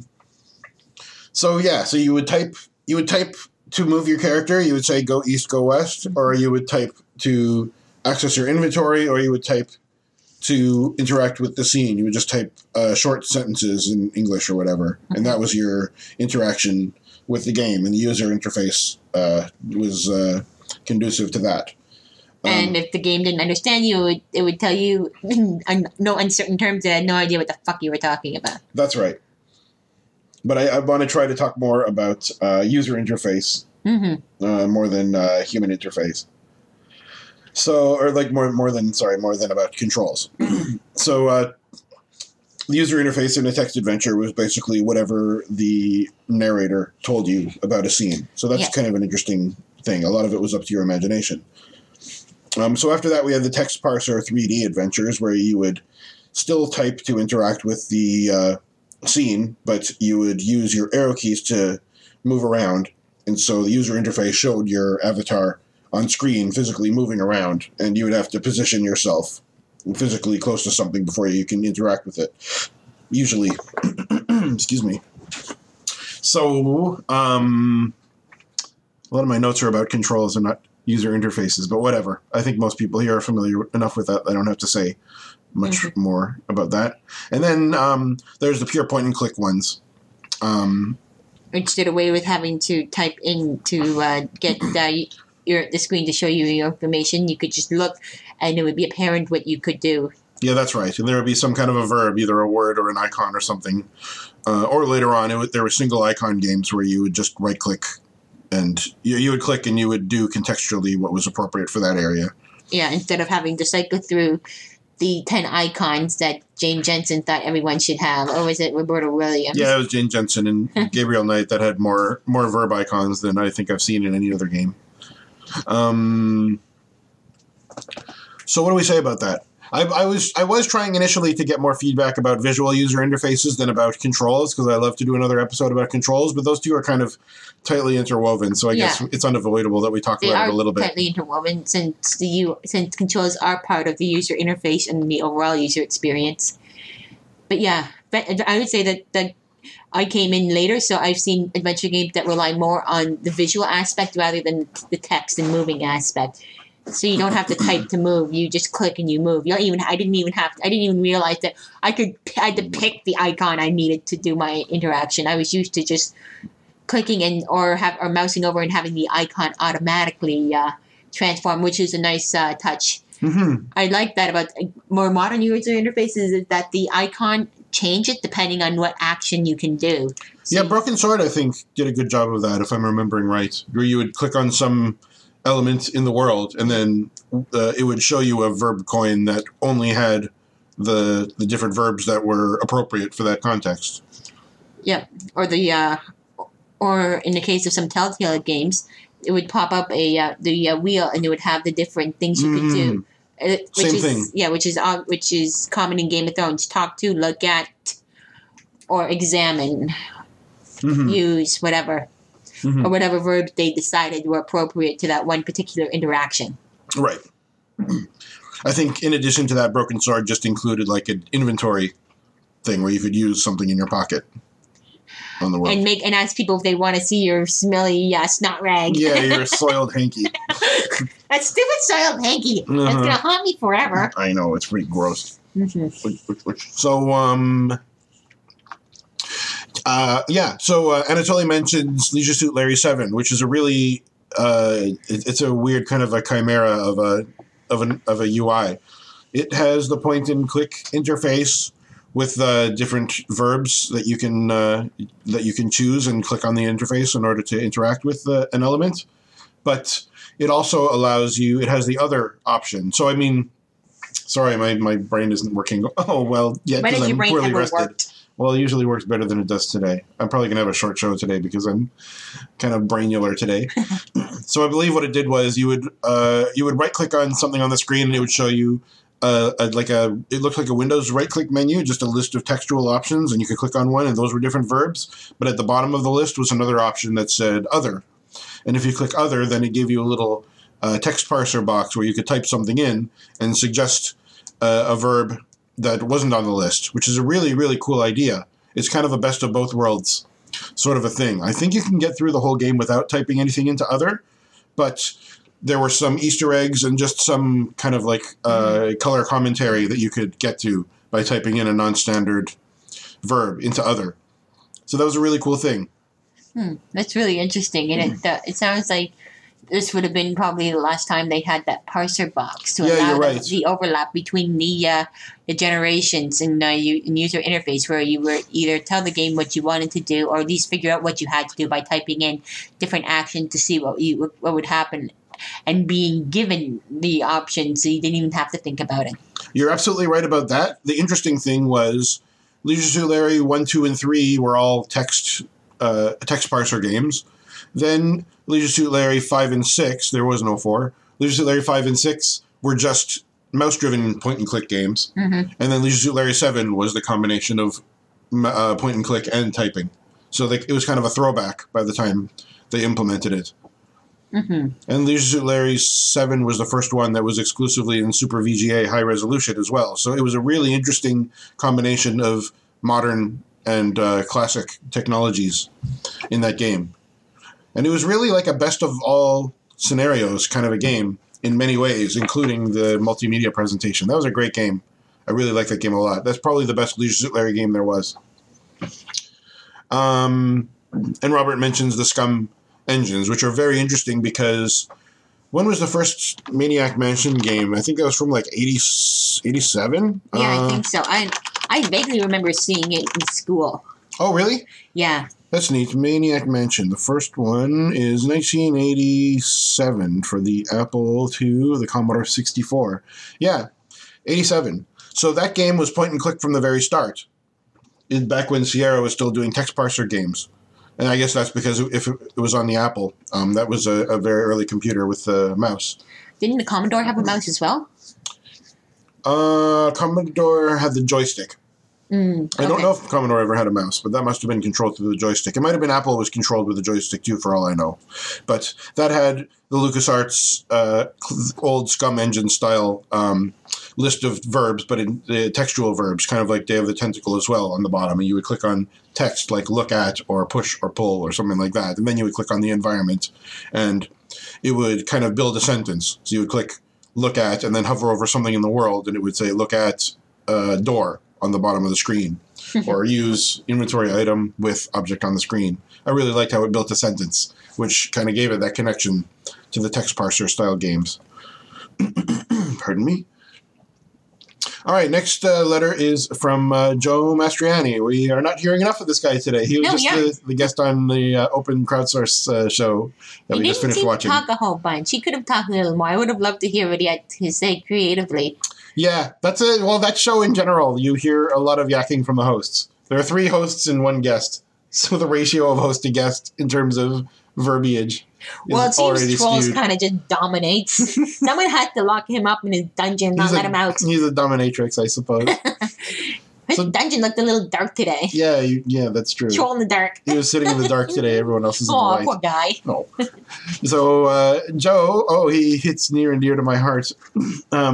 Joe says, I'll be talking about it tomorrow, but Homeworld has an incredible UI. Stays out of your way. And he did talk about that on the last Upper Memory Block podcast. I'll have to put that in. Umbo. Yeah, I'll have to put that in the show notes. That was a really good episode where he talks about a very minimal UI for a relatively very complex game. That's a real-time strategy game, Homeworld, which is more complex than most RTSs because not only do you have like a magnitude more units to control, it sounds like you have like literally dozens of units that you have to control at any one time, tons and tons of ships. But it's also 3-dimensional. There's a Z-axis. So you have to control them not only left, right, up, and down, but also like in and out in the 3rd dimension. So it sounds like they did a really interesting job of balancing a minimal UI that keeps the game looking cinematic with something that's usable and taking advantage of both the mouse and keyboard shortcuts in order to let you move around effortlessly without putting too many buttons on the screen. I know that's really good for a cinematic aspect, but a lot of people complain about that in terms of usability. People with mobility issues, for example, or eyesight issues or whatever, they tend to prefer buttons on the screen. And I should give a shout out, by the way, to, what's it called? Dungeon crawler game that's kind of like Eye of the Beholder, and it's a relatively new game. Legend of Grimrock, that's what I'm thinking of. Legend of Grimrock, one of his beta testers had issues with mobility and could only play the game with a mouse, and had asked whether he could add some movement keys to the UI or make an option to add movement keys to the UI. And the developer was amazing and very accommodating. He said he's just going to add them to the UI for the benefit of everyone who didn't think to ask for those features. So that's really, really cool of him. So I haven't played Homeworld. I really have to. My appetite is particularly whetted after listening to his last show, and I recommend you do as well. Joe also says, Wing Commander for immersion. Everything is in universe. Huh. So he doesn't go into any detail, but I'm going to go into detail because I love Wing Commander very, very much, and it's amazing. The user interface in that game is really amazing. Some of what I'll talk about is in the gameplay, which is in the spaceship, but I think the coolest parts of the user interface are between missions when you are on your your carrier, the Tiger's Claw. Rare. The first thing that you do, as soon as you start a brand new game, the first thing you do is you're sitting in a cockpit and your ship explodes. And then it's revealed that you were like in a simulator, a video game kind of a version in game, and it asks you're on the high score table, and it asks you to put in your name, and that's how you enter your name. So right off the bat, it's asking you this awkward thing. Like, if you're already enlisted in this army, they already know your name. So what's an excuse for you entering in your name if you're already established? So this is a perfect one, entering your name as a high scorer on a video game. And it doesn't even break the fourth wall. It's actually it's a nice way of keeping it completely integrated. It is, and that's the theme of the whole UI for this game, which is really, really clever. That is very clever, actually. I never would have thought of that. That's quite brilliant. It's very brilliant. Kudos to the developers for that one. I believe that is designer Chris Roberts, who is responsible for such fantastic cinematic touches like that. So it keeps going. If you want to... as soon as you're done playing that video game, you enter in your real name and your call sign, your alias for the game, and then it shows you in a bar, Shot Glass's bar. Shot Glass is the name of the bartender. And in the bar, there's always the bartender, Shot Glass, and you can talk to him. There's one or two pilots usually sitting at a table, and you can talk with all three people. And they kind of familiarize you with the AI of the game. You speak to them and they tell you war stories, and they'll say things like, I noticed that when you're fighting against this kind of a ship, it always turns to the left because of the way the ship is built, and the pilot can't see to the right very well. So if you're behind this ship, get ready for it to break to the left. And that's just a little AI programming thing that they put in to give a little bit of character. And it's something that you might have learned by gameplay if you were observant enough. But instead of having that written in a manual, they tell you verbally, and they put it in the context of one of your fellow peers telling a story. That's awesome. That's such good game development. And it's brilliant. A good story enhancer. Exactly. Very cohesive. It's extremely smart. And it takes away the need to put information on screen. Instead, puts in the form of natural-sounding dialogue and keeps the game flowing without any breakage. Exactly. And they actually, the pilots will gossip about each other, too. They'll gossip about someone who's not sitting there, or one of them will kind of give the other pilot who's sitting next to him a ribbing. For instance, there's one pilot, an infamous co-pilot of yours named Maniac. And Maniac, by the way, in Wing Commander 3 is played by Tom Wilson, I think is his name. He plays Biff in Back to the Future. Oh, yeah. Which is awesome. And he looks nothing like the way he's represented in Wing Commander 1 or 2, but he does the more subdued version, but a great version of Maniac in number 3. So Maniac... Subdued and a name Maniac. Somehow those don't go together. I know. He's a little bit caricatured and very meth head tweakery kind of in the first couple of games. His AI is that he'll make various decisions about the ways that he'll handle different scenarios. So, for example, one thing that you do a lot in Wing Commander is you'll have to take out a capital ship that's guarded by a bunch of smaller, more agile fighters. So usually what you want to do, unless you're under time constraints, what you want to do is pick off all the little fighters so that they don't surprise you, and then take out the big capital ship while it's undefended.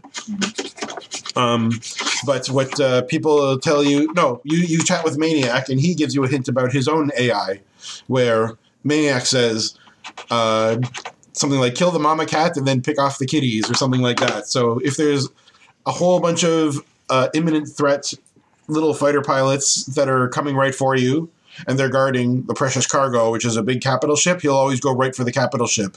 And if you, as the wing commander, command your wingmen, Maniac, to attack one of the fighters, he'll say, nope, I'm not obeying your order.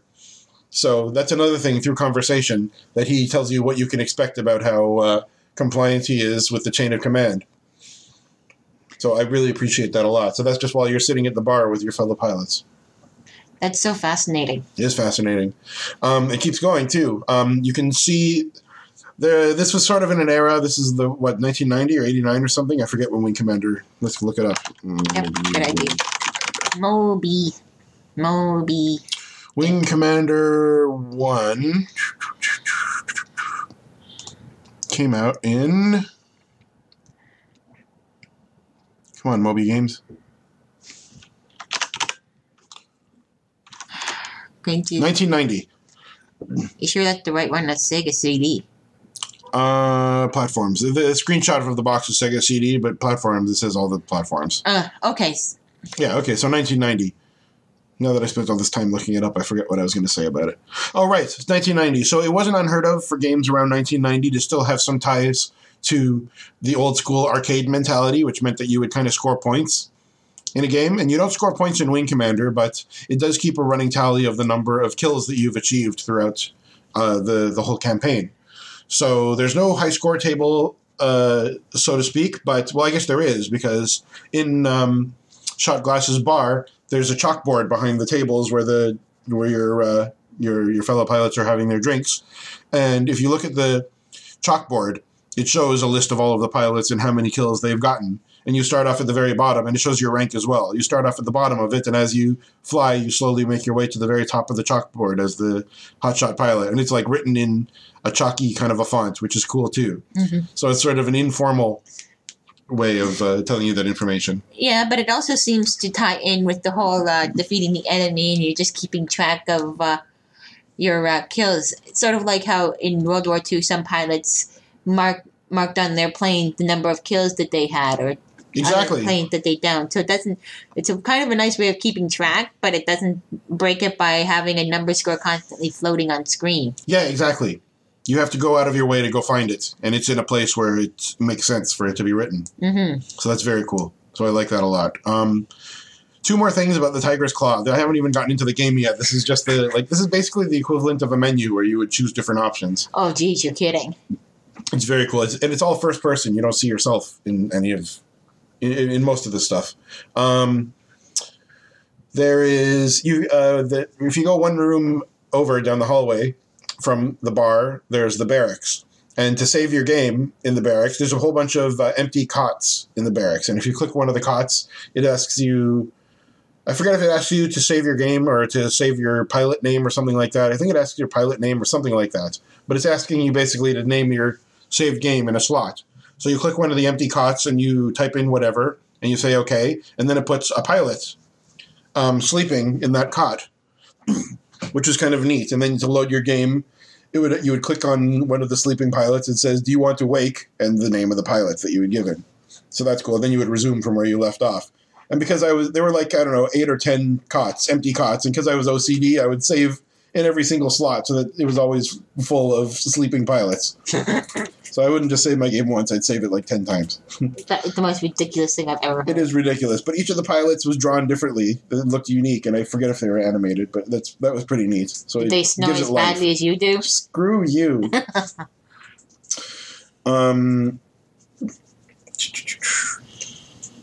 That's enough about that. And then I guess when you're getting your mission objectives before you go out on a sortie, it would give you this whole kind of a cutscene thing where you would see the commander speaking to everyone. What are you doing? Nothing. Don't bite that. Animal.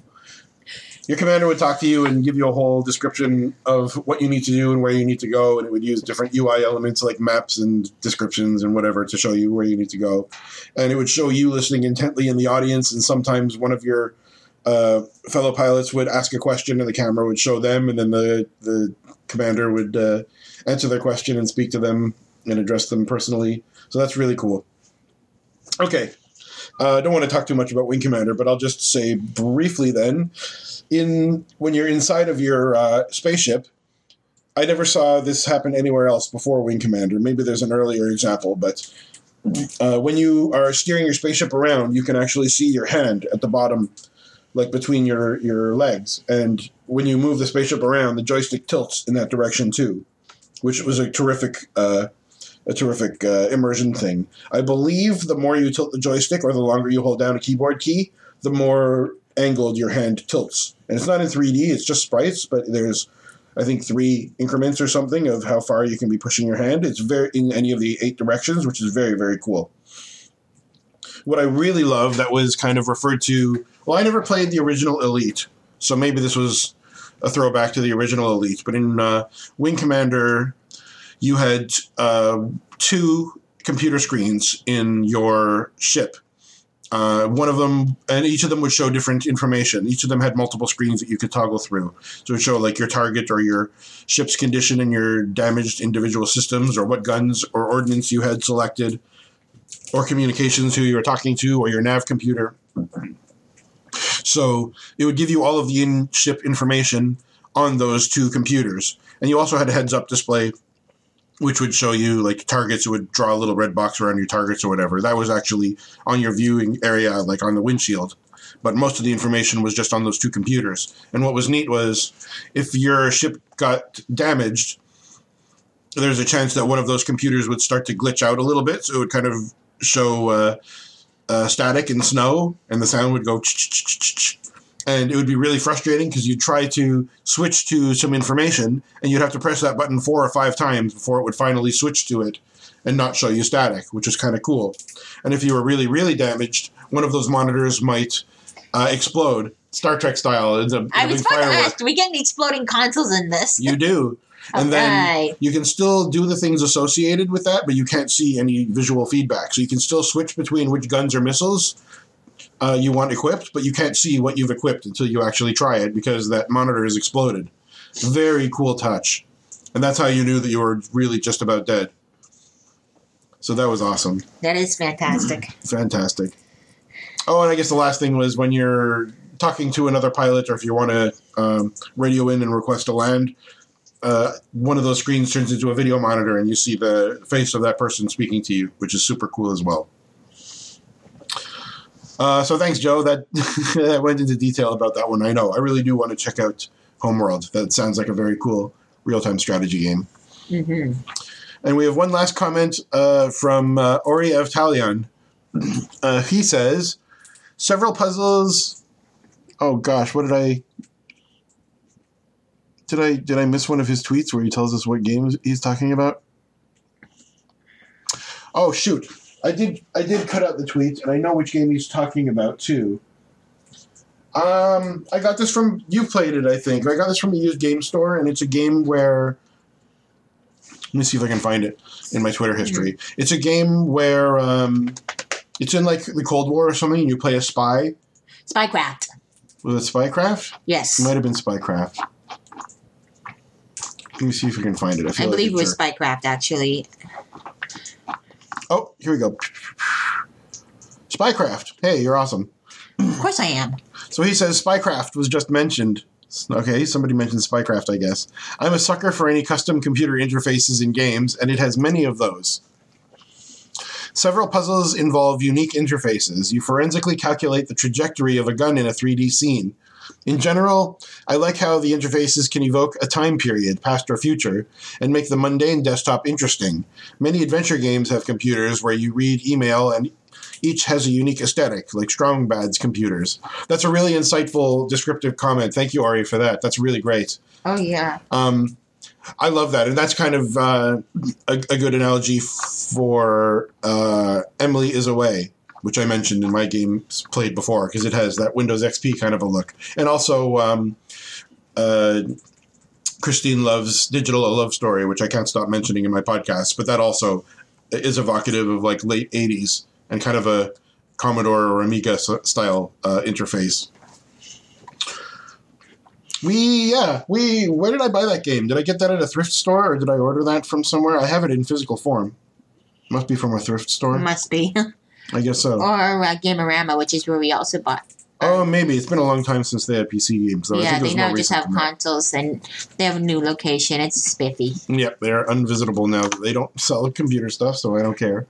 Yep, and they've stopped selling a lot of other stuff as well. But they have a huge space for tabletop games now, which is cool. Yeah. But whatever. So I guess we could move on to something other than Homeworld, which...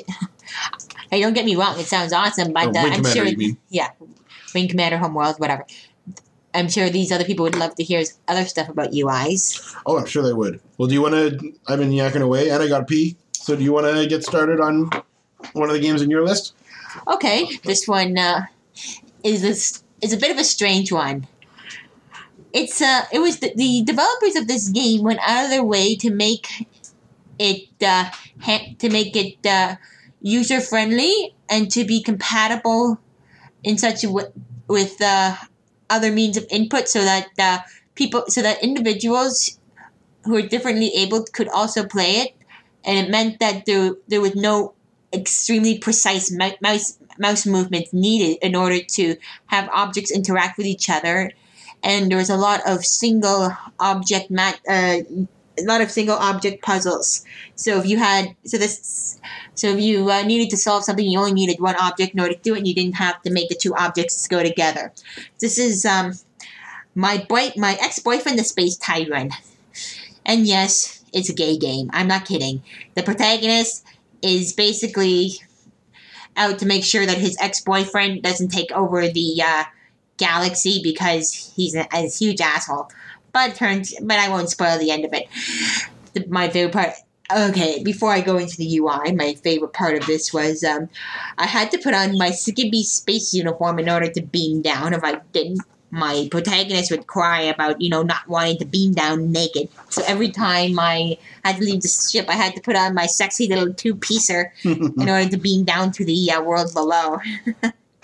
By the way, can I interrupt you for a second to just call attention to the disparity of you saying the words people, what is it? People who are differently abled versus last week where you called our guests fags. Well, they are fags. Besides, they're fully abled. Oh, that's why. You see, you don't push the guy in the wheel. You don't make fun of the guy in the wheelchair. You don't make fun of the mentally disabled individual. The only time you're allowed to make fun of people is when they're equal to you. Oh, so if they're equal to you, does that mean that you're a fag? I guess then what the hell does that make you? Oh, I don't know. I guess I'm gay for girls. Sorry to interrupt you. It's okay. But yeah, they actually, in the credit, the developer actually indicates that he went out of his way to comply with different legislations, or no, at least different concepts that would allow other people to play the game. So it wasn't, restricted because people had imprecise mouse movements because of disabilities. Oh, so I missed it.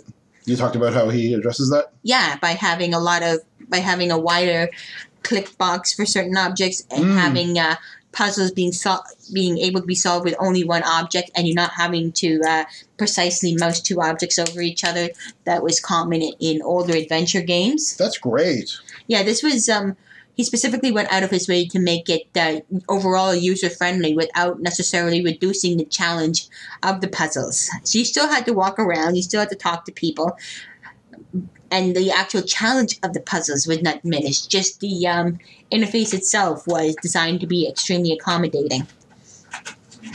That's really nice, because I think the general rule is that increasing accessibility for the people who rely on it generally improves the product as a whole for everybody.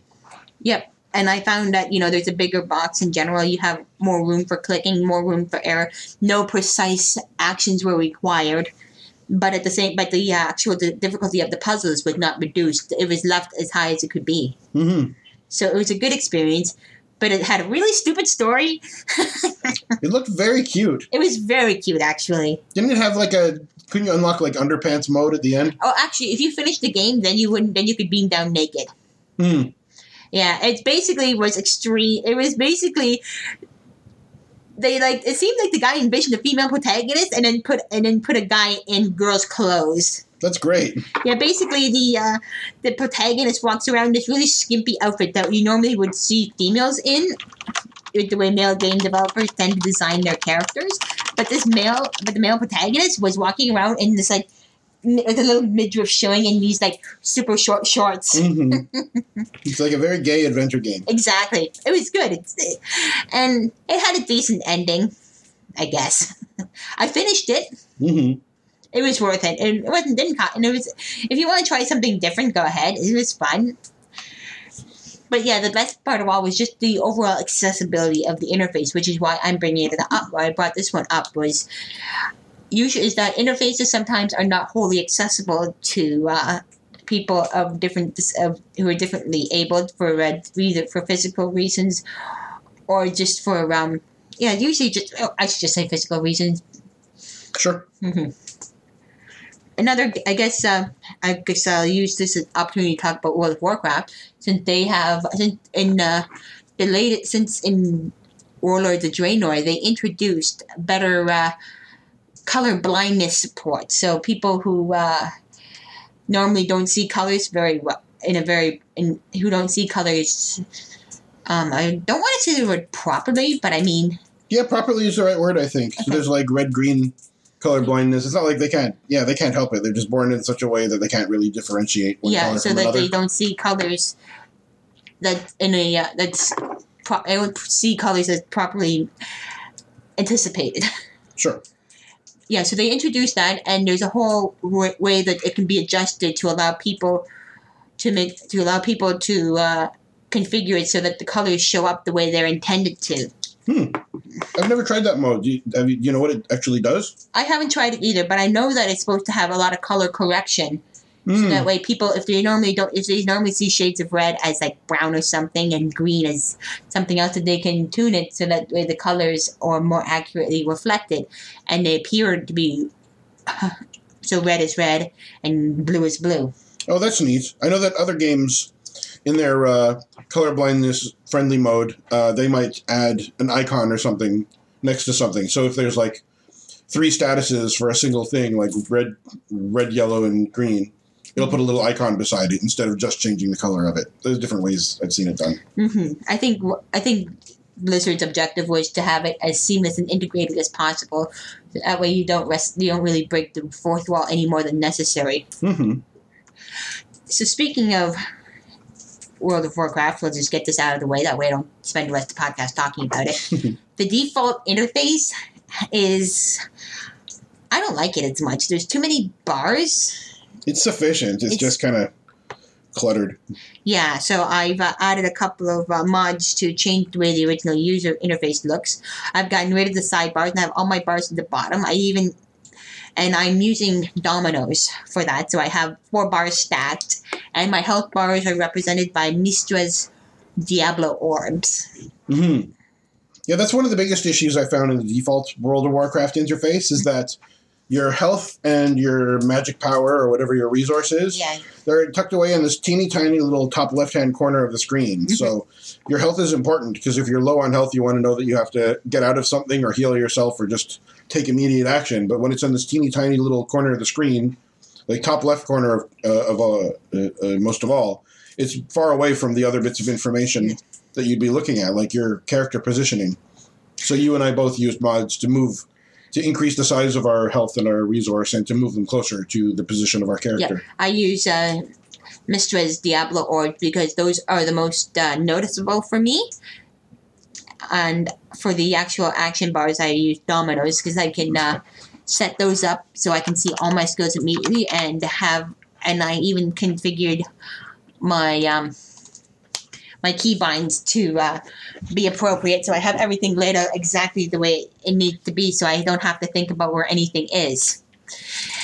Before I used these two, we used something called Tuck UI, which is basically it compacted everything so it fit right on the bottom of the screen and took up very little room. It gave you more real estate to actually see what was happening. Yeah, Tuck UI is interesting. Like, this is similar to what I was saying before about Android, how you can install just a theme. What did I call it? A launcher. You can install a launcher which replaces several elements of your screen all in one, and there'll be like a monolithic update that'll make updates to everything. You don't have to manage the individual mods one by one. Or there was the exposed framework, which lets you tweak little tiny things and install a separate mod for each individual element. And that's a lot more work, and sometimes the compatibility breaks. So Bianca and I both used to use Tuck UI, which was like a launcher. It would replace many elements on the screen all in one, and every now and then it'd release a new version of Tuck UI. You would just install that one thing, and then you would accept all of the changes. And it was great, because it's very informative, and it's compact. It does away with the aesthetic of the WoW's vanilla Blizzard UI, which has like flourishes and designs and like the brown kind of earthen and stone kind of colors. Instead, it's just very minimalistic and square and kind of gets out of your way, but it's a little bit immersion breaking. What I like about Mistra's Diablo orbs is that it does keep some of those flourishes that is in the original Blizzard UI. Yeah, that's right. So what Bianca and I do now that we sort of outgrew Tuck UI is we probably have like a good 10 mods or so that customize the tiny elements of our UI, yeah? Mhm. So we do it like the exposed framework style, where we actually go through all the trouble to manage these little individual things. We'll have like one add-on for our health bars, and one add-on for the icons that are on screen, and one add-on for the chat window. One add-on specifically for enemy health bars, so that way you can change the way the bar appears, so you can make the bars bigger and more obvious, so you can easily click it and you don't have to worry about missing an enemy. We even have it so we can change our font. So some fonts are more obvious than others. Mm-hmm. I'll see if I'm not subscribed to WoW now, but I'll see whether Bianca and I can include screenshots of our UIs, because we have both customized our WoW UIs to our own preferences, which is really neat. Both of our UIs look quite different from each other. We've used kind of different philosophies based on the way that we play the game or the types of characters that we play. I know you like casters and healers and ranged characters, whereas I have some more melee characters, but I do have a few ranged characters, and I had to make some adjustments to make it appropriate to both of those types of gameplay. You don't have a lot of melee characters, do you? Nope, I am trying Warrior again. Mm-hmm. I'm being fair to it because I know you like it, and I know that it has some perks, but I've been primarily a ranged person in MMOs my entire career. Mm-hmm. So I've got a few, because I got a few screenshots. I'll give those to Brian. Yeah, I'll find some, and I added a screenshot to Tuck UI as well, which kind of gave us an idea of what was possible, but the more you play, the more you realize that you want to modify little individual things, which became harder to do with Tuck UI. You could change the config files, but whenever you installed an update, it would undo all your changes, and you'd have to remember where they were, and the more changes you make, the less appropriate it becomes to update things monolithically. Mm-hmm. So moving on from this, I think the next big one was The Sims, because that one you can really see that you can't mod the UI for the most part. I'm sure you can, but we never did. We never did, and any mods we did do, we'll talk about next time. We'll talk about on another episode where we talk about actual game mods. Mm-hmm. And not just mods for the user interface. Mm-hmm. But yeah, Sims 2 is where I didn't really play Sims 1, so I can't comment on that one at all. And I haven't played Sims 1 since it was new, so I don't really remember it very well. But I remember the Sims 2 UI. It was extremely cluttered, especially when you consider that we had a lot less screen real estate space in the day. Yeah, that's right. They didn't have widescreen monitors, and geez, by the time you installed half the expansions, they had added one little button here and there, and it got really complicated. Yeah, one little button here and there, more tabs than you know what to do with, and just so much information. And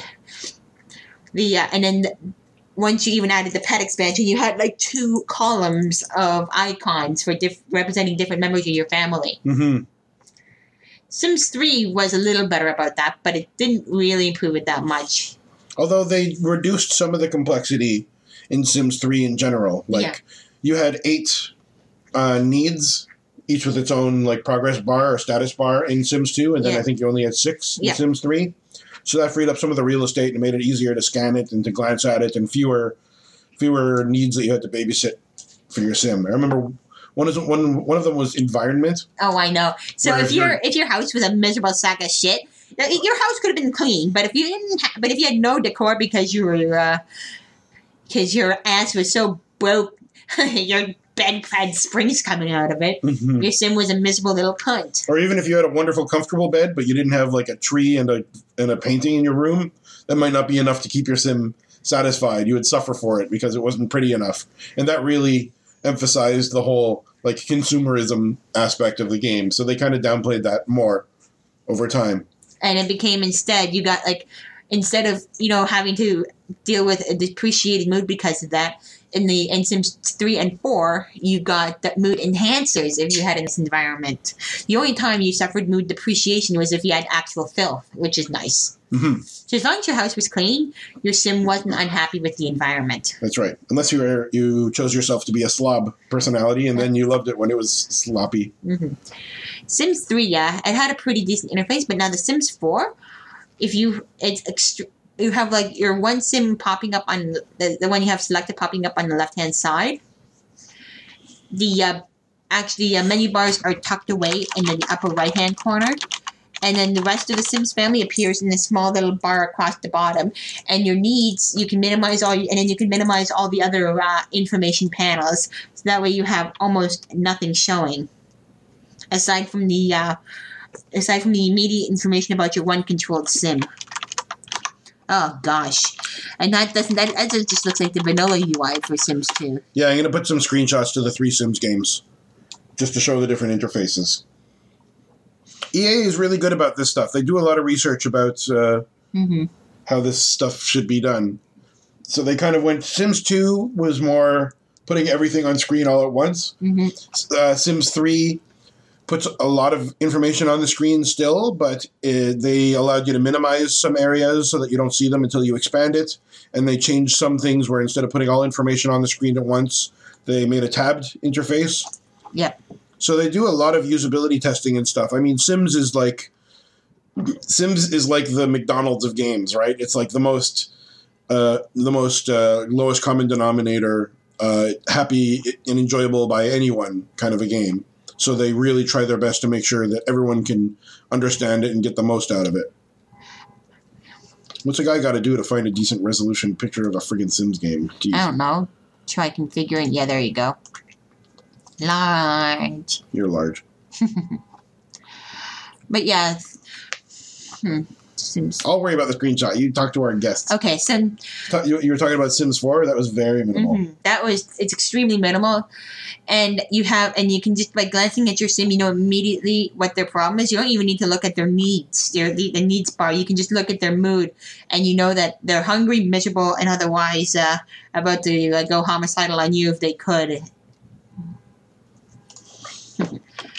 Yeah, so things will kind of pop up contextually, or how do we describe the Sims 4 interface really? Like there's things that are expandable that only pop up when it's relevant. And that's if you decide to expand them. Like I can go through the entire game without ever expanding my needs panel or anything like that. Yeah, that's right. Because you'll have one little icon in the bottom right that sort of summarizes the most urgent thing going on. Like if you're hungry, you get a knife and fork crossed over each other. Yeah, like if you have to go to the bathroom, you get toilet appearing. If you're tired, there's a red battery. That's right. So it's like not important to you if you're 89%, if your stomach is 89% full. But if your stomach is 25% full, that's important. And the little icon appears at the bottom. And you can even click it and then it'll automatically walk you over to eat the nearest thing, doesn't it? Yep, that's actually if you have the contextual needs menu open. Mm-hmm. So quite a smart UI, quite polished, and it really puts a huge emphasis. There's a good picture of it. It puts a terrific emphasis on the gameplay window. Mm-hmm. Oh, it seems that we got... I'll find the damn picture. It's stupid. Why don't people take a decent screenshot, you sons of bitches? I hate you all. Yeah, me too. Mutter. But yeah, this third one I think was sort of... They were coming into terms with what needed to be done, but it was still a little busy. I like where it has gone now, and I'm glad but I was disappointed at first when they did remove one aspect of the UI, which was the family tree, because it was never in the way at all. Even in the second Sims, it was never in the way. But then when they removed it, you really missed it, and it wasn't, and it was just a nice part of the UI that gave you the information that you wanted without being at all in the way. And I couldn't believe that they had removed it from the fourth game and that we had to demand it back. That's true. And that's an interesting balance that you have to strike. And we've kind of seen different philosophies about this in user interface design in general over the history of video games. And that is kind of your ability as a player to see through the matrix, as it were. Like once you're sufficiently familiar with a game, you're less interested in the story being told and more interested in the underlying systems. Mm-hmm. So in the earlier Sims games, you had all this data right in front of you, and you knew whether you were either 89% full or 86% full. And maybe that's important to you, and maybe it's not. But basically, the game became a matter of managing your different meters and your different bars to make sure that you're optimally satisfied, and then you can sort of anticipate and act in advance of little emergencies. Whereas in the latest Sims game, Sims 4, you can see that information, but it's not immediately apparent, or sometimes they hide that information entirely, like the family tree stuff, for example, or other things. And that makes you focus a little bit more on the moment and a little bit more on the story being told and the immediacy of the action more than the data behind it. So there's different kinds of gamers who enjoy one kind of a gameplay versus another. Oh, there's a good screenshot. Pardon me, people. I'm just talking to my wife. I'll try not to do that ever again. What a tiny, crappy little picture. Oh, well. So different strokes for different folks, basically. Some people in an RPG like to know, like WoW is a great example. Yeah. Where you can see like voluminous, extremely detailed bits of information about exactly every little aspect of your character, like what hundredth of a percent you will miss a target when you swing at it, or what are some other really minute things that you know from WoW? Let's see. You can see heals per second. You might want to know how much damage each dot is doing, as opposed to an overall summary of the damage. So you might want to know per tick. You might want to emphasize crit over. They don't have glancing blows, so that's irrelevant. Oh yeah, they used to, didn't they? Yeah, they used to have glancing blows, but they removed that. That's right. So even WoW is reducing its complexity. There used to be things like armor penetration and, I don't know, lots of other additional detail. Absorption is, as a healer, you probably want to know amount of health healed per tick, overall health healed, and you want to know absorption as well, like how much damage was absorbed. For example, there's a class of healers, a priest, that has a shield that protects the target, and it absorbs a certain amount of damage, and you want to know how much has been absorbed before it's dispelled, or before it's used up. Or another example would have been haste, where Bianca mentioned like a dot, which is a damage over time. Mm-hmm. So that, let's say a damage over time means that you'll cast a spell on somebody, and it will hurt them a certain amount once every, well, depending on your haste, let's say it'll hurt somebody once every 1.1 seconds. And the spell lasts for 4 seconds. So depending on your haste, you can make that spell do the damage more frequently. So instead of every 1.1 seconds, it will do it every 1 second, which is significant, because if it's doing it once every 1.1 seconds for 4 seconds, that means it'll only hit 3 times at 1.1, 2.2, and 3.3. If you increase your haste a little bit, and it increases it to once every 1 second, then it will do a third more damage, because it will hit 4 times at 1, 2, 3, and 4 seconds. But then, if you didn't know about that, that's called a cap, that's known as a haste cap. Mm-hmm. If you weren't aware of your haste cap and you kept adding to your haste, it might mean that skill damages every 0.9 seconds. So it would hit at 0.9, and then 1.8, and then 2.7, and then 3.6. But it still wouldn't hit after the 4 second point, because it only lasts for 4 seconds. So you may have invested valuable resources into haste that had absolutely no benefit, because that's the way it works. Mm-hmm. So for the people that really wanted to minutely manage their characters, you had the tools to do that, where you could shave off little insignificant bits of output and dedicate them to other resources like your accuracy or your damage or whatever. And there was this very, very careful balance that you would have to strike. And every time you got one new piece of gear, you would have to rebalance all those statistics through reforging or what have you, or whatever. So some people like that kind of complexity. For the people that aren't competitive, you don't have to worry about any of that. But if you start to get competitive and you wonder why someone who seems exactly like you is doing so much better every time, those little bits of detail can make all the difference. And whether or not a game reveals those tiny, minute little things to you is it's just a matter of the philosophy of the game, I suppose. Should I take a few? Yes, go ahead. Okay. So I'm not going to talk in as much detail about every game that I did about Wing Commander. In a few cases, I just chose individual moments of games that had a fun interface. Mm-hmm. Why don't I start with that, just as a little palate cleanser? So one thing I really liked is in Space Quest 4, The Space Quest 4 UI is pretty predictable for the most part. The only thing that kind of differentiates Space Quest 4 from the other Sierra point-and-click games is that it added a taste and smell icons, two different icons, which Trolls mentioned on his Space Quest Historian podcast, I believe the reason was that it was originally going to be a text parser game, but they were asked by Ken Williams to make it a point-and-click game, which the designers, the two guys from Andromeda, weren't really thrilled with because they thought it made the game too easy. So they increased the complexity a little bit by adding these two additional verbs. Maybe it doesn't make the game any harder, but it gave it a little bit more flavor text. No pun intended. So I'm not going to talk anymore about that part of the user interface. What I will talk about, though, is this one scene where you go into a software store and you have to dig through this discount bin of a whole bunch of games on sale. And it just involves like a huge pile of boxes that are all piled on top of each other, and you have to drag them to the side. They're all just like two-dimensional things. You have to drag the boxes all over the place till you get to the good thing at the bottom. And it's really fun kind of digging around through this clutter.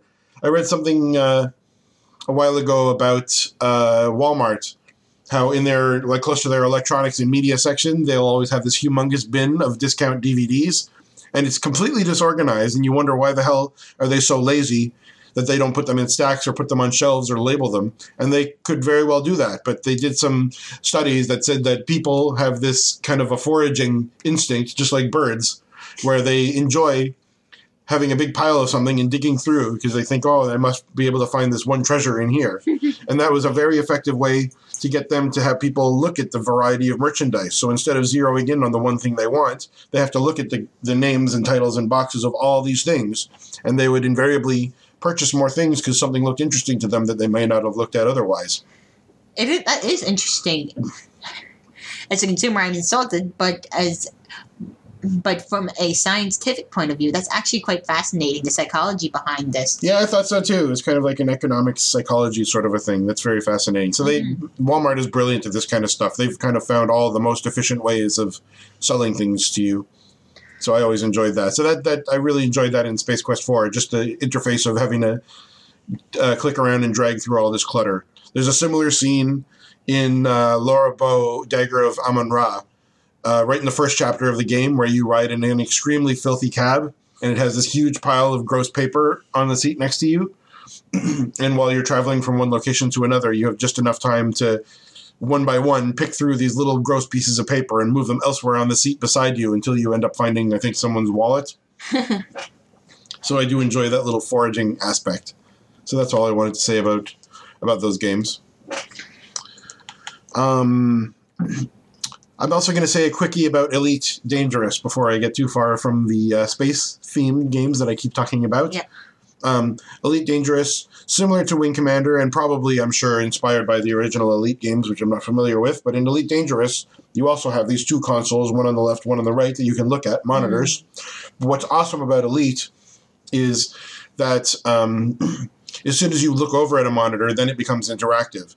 So your joystick ordinarily flies you around in space and controls your whole craft. But if you look over to the side, suddenly your joystick will start to control the interface that you're looking at.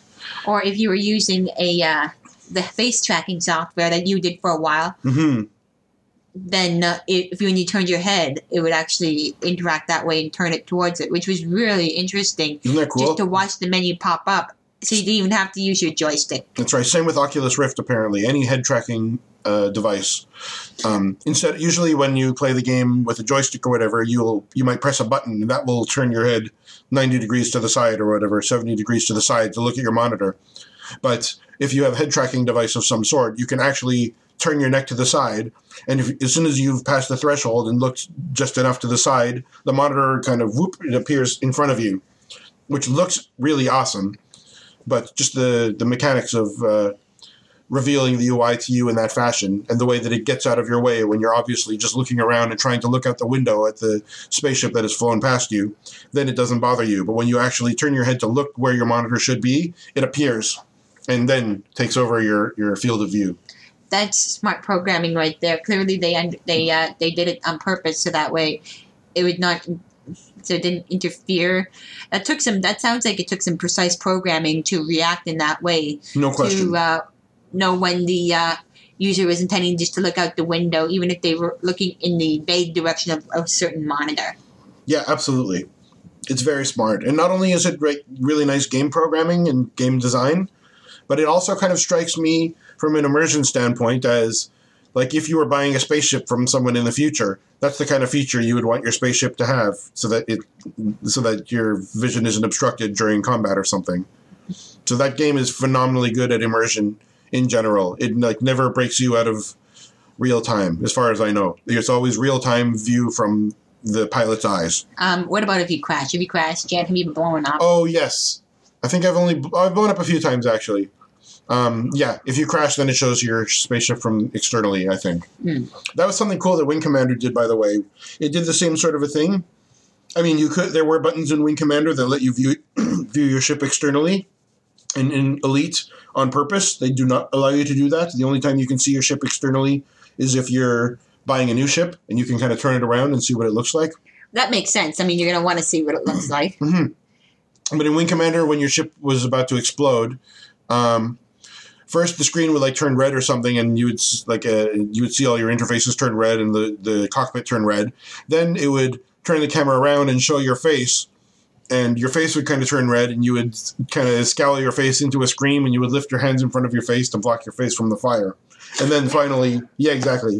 And then finally, you would show your ship explode, and then a whole bunch of debris flying out freely in all directions. So that was fun too. Any fleshy, gooey lumps? No fleshy, gooey lumps, unfortunately. Disappointed. What else we have? Looks like we have Call of Duty. That was an interesting one. Yeah, what do we say about Call of Duty? Well, we said that the first one, Call of Duty 1, or the first Call of Duty and Call of Duty United Offensive, they had health packs, and so you couldn't just duck behind when you took damage. You had to make sure that you had to duck and take your time, make sure that you didn't get blown up, because you wouldn't know when your next health pack was available. Because you had a good chance of encountering a health pack when you had a full health bar, and not finding one when you had a smidgen of health and your bar was red. Mm-hmm. And it was also... I think the first Call of Duty actually had a number for your health, and not even a bar. Yeah. If I'm remembering right. So that was another indication of game design giving you probably more information than you needed to know. A gamer would know that your character is down to 16% health, but in real life, you wouldn't know with such precision. Yeah, I'm bleeding out this wound. That's right, and yet no blood's coming out, and I can run as fast and jump as high as I could before I got shot in both kneecaps. Games. So, and then it was Call of Duty 2 that got rid of it and brought in the resting. I've been shot. Maybe if I just breathe heavily while hiding behind this block, the Nazis won't see me. That's right. I'll start panting like a pug. And suddenly, oh, better. Although what I did appreciate is everyone is suddenly a fucking medic if you're playing multiplayer. At least in World at War, everyone's a fucking medic. Oh, that's right. You just run up to the nearest corpse and give him a nice friendly pat down. Pat down. Boing. And they jump back up, and they're all happy. That was a cool thing, actually. This, I guess, isn't that related, but I'll say it anyway. This was in Medal of Honor Pacific Assault, which was it was a first-based shooter, and it was squad-based. And I think it was only single player.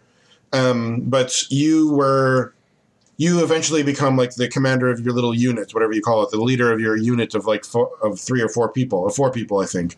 And one of the people in your unit was a medic, but only one of the people. So he could resurrect you. He had a chance to resurrect you, and only a limited number of times. So I love in first person seeing that kind of a thing, because you get shot enough that you fall over, and basically it's a race to see whether your medic gets to you first safely, or if the enemy comes to you and finishes you off. And it's crazy. This is great for user interface, actually, now that I mention it. If the enemy gets to you first, it still stays in first person. You crumple to the ground and you're looking up at the sky. If the enemy gets to you first, you'll see one of those terrible foreigners walk up to you and look you in the eye, and he holds up his gun and it's right into the middle of the camera, and you hear bang and it just goes dark. Or if the medic comes to you, this is so awesome. The medic gets to you. There's a few different animations that it will play, but they basically involve him either putting a bandage on you or sprinkling some kind of a powder on you. Or Sprinkle, sprinkle, sprinkle. That's right, the magical sprinkles, the pixie dust, or injecting you with a syringe. And still in first person, so he'll kneel down to you and he'll get real close and maybe he'll like put his ear to your chest or something like that. Or my very favorite of all will be he'll kind of kneel down and get close to you. He'll look at you, then he turns his head aside, he goes, bleh, and he vomits on the ground because he can't stand the sight of the condition that you're in. And then he'll give you the magical pat down, and then you're all better.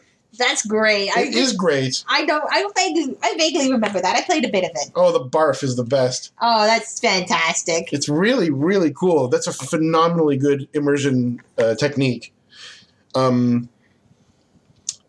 That game also had something that I never played with because it was annoying and made the game harder, but sometimes you get a wound that would make you bleed. So not only would you lose damage by being shot, and you'd lose a finite amount of damage, but if you were bleeding, you would also kind of have your health tick down slowly, and you had a finite number of bandages that you could use to plug your hole. Yeah, like a wine ball cork. Boink. That made the game even harder, and the game was hard enough as is, so I didn't play it that way. That was another game, though, that had health as a number. Yeah, but didn't it actually have health as a number as, like, 3 pips, and then if as long as you didn't empty that pip, it would regenerate? No, Or am I thinking of a different Medal of Honor, Airborne? You might be right. I can't remember now. No, that was Airborne for sure. Let me see. There was Airborne, Pacific Assault, and then... Pacific Assault came before that. Let me see if I can find a picture of the UI somewhere.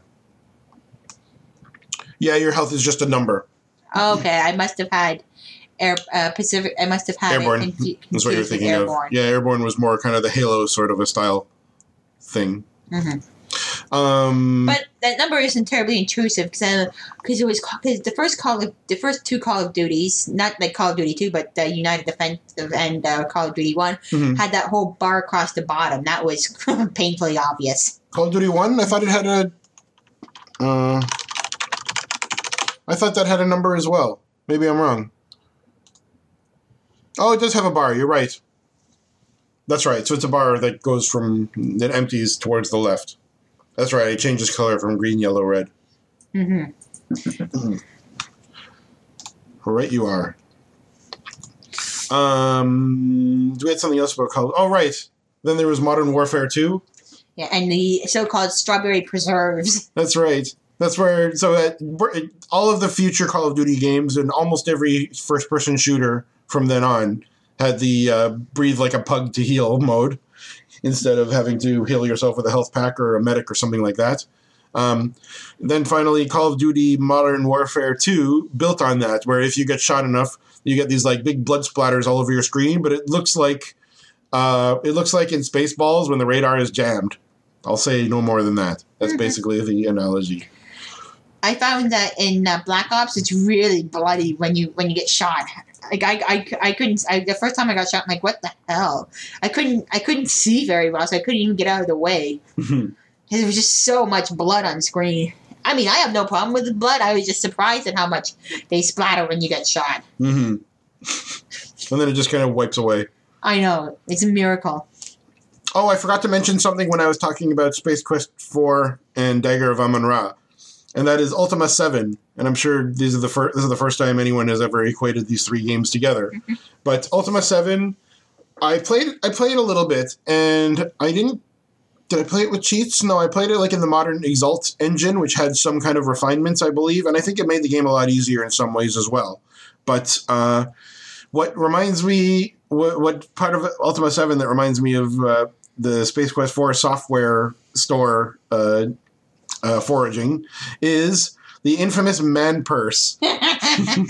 So in Ultima 7, a lot of RPGs will have like a representation of your backpack, and it will be like a nice, neat grid.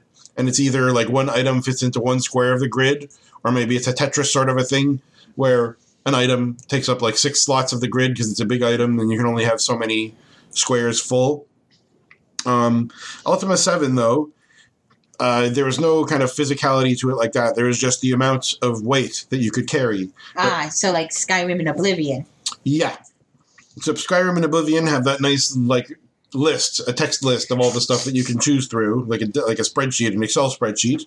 Ultima 7 was it was just like the Space Quest 4 thing. You would have these 2D sprites in this tiny little bag, and you would have to drag them around and put some things actually physically on top of the others, and you would really have to dig through your purse to find your car keys, basically. But this is a gigantic open world role-playing game. Bianca, imagine, how would you describe the number of items that you have in your World of Warcraft bank storage? I gave up on trying to sort it. How many slots do you have in there? Let's see. I have my default bag, which I think is 30, and then everything else is 28 slots. And then I have. And you have 7 of those. All my bank bags are 28 slots, and my regular bags are 28 slots. Right. So you have 280 slots or so, let's say, and those are all neat little squares, and each item goes into one square, right? So imagine that, but you had little 2D sprites, and you had to dig through them one by one to find the thing at the bottom. And then reorganize it again. Ugh. It sucked. That sounds like it would suck. You want me to put a screenshot of my horrible inventory? Yes, I do. It's frightening how much garbage you accumulate in that game that you don't want to throw away because maybe it'll be useful at some point in the future, or it was meaningful to you when you got it and you don't want to discard it so readily. Especially since they added toys. Mm-hmm. As soon as you heard they were adding toys, you just started hoarding everything. It was pathetic. Mm-hmm. And then you wouldn't throw anything after that because you never knew what they were going to make into a toy. That's right. So at least in Ultima 7's defense, you could put bags inside of your backpack and organize some things like that. Ultima Underworld did this too. But it was a little more forgiving because you had, 6 or 8 little slots, and you could put 6 or 8 bags in those slots and put items inside those bags or bags inside those bags to kind of compartmentalize things. And Ultima Underworld had a bug, too, where I think if you made the hierarchy of bags inside of bags too deep, then it would start to forget items that you would put in there. No, I think actually it was the other way around. If you had more than 7 items in a bag or something, then it would start to forget them, so you had to put bags inside of bags inside of bags in order to make sure you didn't have more than 7 items in the bag, but the bags themselves weighed something, so it was really complicated. That sounds unnecessarily complicated. I think so. And I haven't played any of the Ultimas before 7, but both Ultima Underworld and Ultima 7 had something called the Paperdoll, which I really liked. And that is your representation of your avatar, of your character. And if you wanted to equip an item, you would drag it out of your bag and put it on top of the Paperdoll. And then it would show the Paperdoll wearing the item. And I mean, it's called the Paperdoll, but I mean, it's it looks 3-dimensional. It's just like a sprite that looks like your character. Mm-hmm. But I really like that a lot. That was a great UI convention, I thought, to represent what you're wearing and what it looks like. That is the silliest thing I've ever heard. You pull up basically your paper, so you commit voodoo on yourself using clothing. Not the voodoo doll, the paper doll. So I guess this is instead of, some games. Is Diablo an example? I guess Diablo is an example. Where there might be a picture of a body with little arrows pointing to the different parts of the body, and there's a square beside each of the arrows. So there's a square, an arrow, and the arrow is pointing at the head on the model. And you would put a hat into the square with the arrow pointing at the head. And that shows you what gear you have for each body part versus the paper doll, where instead of having a square and an arrow in the head, you would just drag the hat onto the depiction of your head. And then your head is wearing that hat on the paper doll. So it's a nice, concise, compact way to represent what you have equipped without too much complexity. But it can also make it difficult. If you have gloves and bracers and a shirt, sometimes it's hard to just drag the bracers, which are between the gloves and the shirt. Sometimes you take your shirt off by accident. That's unbelievable. And I'm still sticking by my voodoo doll statement because you're committing voodoo on yourself by making yourself wear armor. Instead of using a pinpoint to make yourself bleed from there, you put some bracers and they automatically they appear on your body. Oh, right. That'd be awesome. I wish I could I had a voodoo doll of my boss or something, and I put a feather boa on it. Yeah. Well, let's talk about the other end of the spectrum then, I guess, because the paper doll I thought was a nice, elegant, simplified way of representing user interface. And on the other end of the spectrum is Neverwinter Nights. Oh, gosh. You finished Neverwinter Nights. I know. I don't know how I did it. I don't know. Well, you cheated, didn't you? I cheated on the final boss. Is that all? Yeah. I got through everything. It was just that I couldn't get past the boss. And it was just like, I gave up. I'm like, okay, where's God mode? That's impressive. That's very far. That's farther than I ever cared to. So that game... I don't remember the story.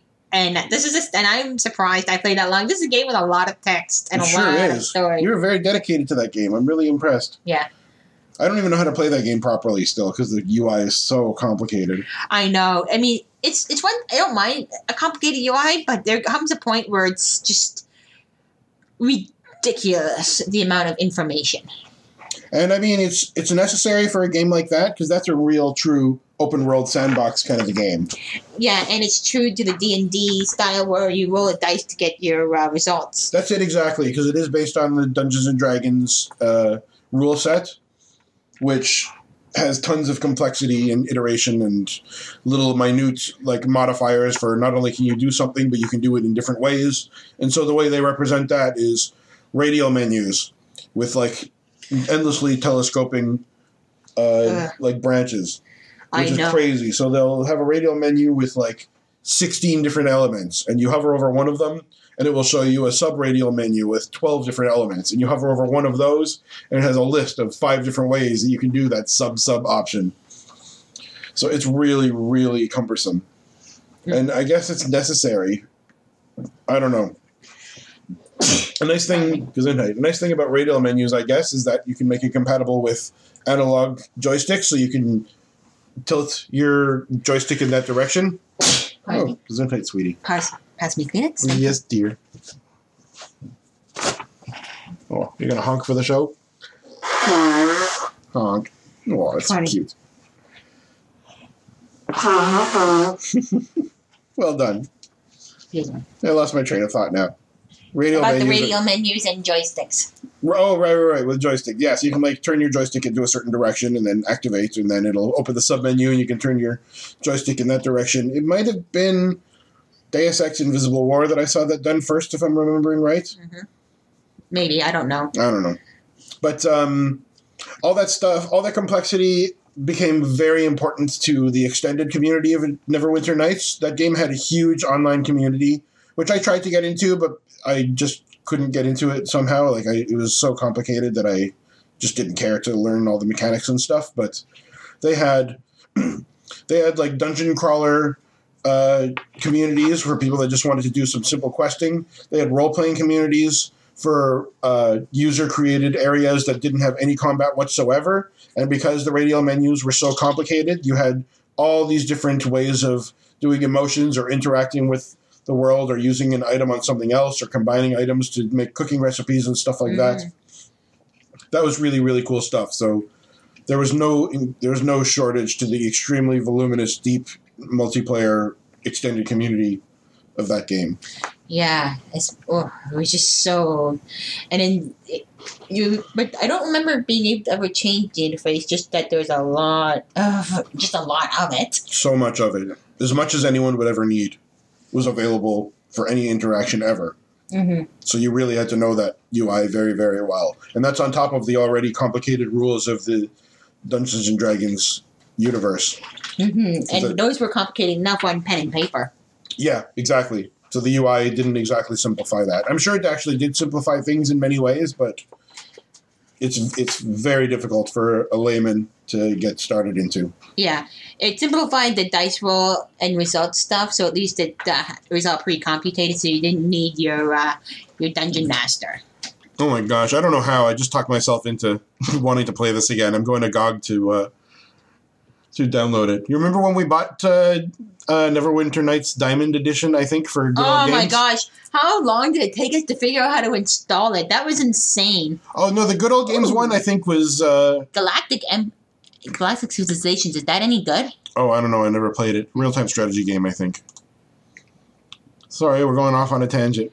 Well, it's your fault for loading up the GOG thing. Oh, I think this is like a 4X expand, I don't know, fucking explore, exterminate. I can't remember what the last X is. Well, we owned Neverwinter Nights Diamond Edition Where the shit is it? I don't know, God. There it is, yeah. Owned. We owned it in a box. Yeah. And we played it together. We had 2 copies of it, and we played it together. That was the one that was really hard to install, because it had like 4 different installers. And then you had to do them in a certain order, and then I think you had to run it and then do the next one or something. Something like that. Where the hell is it? Yeah, you had to run them in a certain order, and there were a bunch of patches you had to install in a certain order, and there were free content packs and stuff like that. There we go. I'm downloading this right now. So that was really complicated. And then I think you had to like install some things and then update it, and then install this other thing and then update that. It's very complicated stuff. Mm-hmm. But so we had it on disc. Then I think we lost the disc version, or we had the disc, but we didn't have the codes or something, because there were like 6 product keys as well that you had to enter in, which was so obnoxious. And I don't even think the GOG version alleviates that frustration. Holy shit! It's 5 gigabytes. Oh well. So then we bought it on GOG, and we wanted to play it multiplayer together. So we bought 2 versions of it. And then we found out that unless you email GOG support, you don't get a multiplayer compliant key. It's just a single player key. So we had to email them, and we like begged them. We're like, "Oh, we bought it to play it this weekend. We'd appreciate it if you could get back to us." And I think they got back to us. Like we bought it on Friday night, and I think they emailed us on either like Saturday night or Sunday morning or something with our 2 keys. Mm-hmm. So that was frustrating. Then we logged onto the same server and didn't know what the shit we were doing and gave up on it. That sounds about right. I don't know what I'm doing to convince myself to friggin' install this again, but somehow I have done that. You're being a masochist. I think so. Wow, it comes with a 212-page manual, in-game soundtrack. Look at all this awesome stuff. Premium modules reinstaller. That sounds like fun. Okay, sorry. I am meandering, folks. Mm-hmm. We're almost through our list. What else do we have? How are we doing on time? I don't know. Oh, well. Holy shit, we talked for a long time today, as usual. Yep, and it looks like we're actually almost at the end of our usual 3-hour lunch. Yeah, that's pretty usual. Okay. I'm going to skip a couple of mine. I think I'm almost ready to call it a day. Yep, and I think we've said all we can. Well, I want to say one more thing, which is Dragon's Lair. So this is a game that has really frustrating controls, and it's debatable whether it's much of a game at all.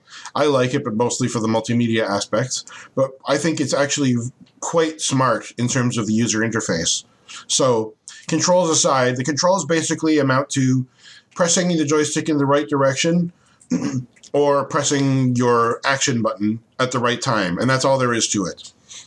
What I love about the user interface, though, is that there's no on-screen display. I think there's points.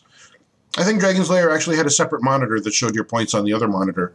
But the only thing it shows on screen is your character and the scene. And when your character has to interact with something, an element in the screen, like a monster or your sword or a platform next to you, will flash in yellow. And you have to move your joystick or press your button.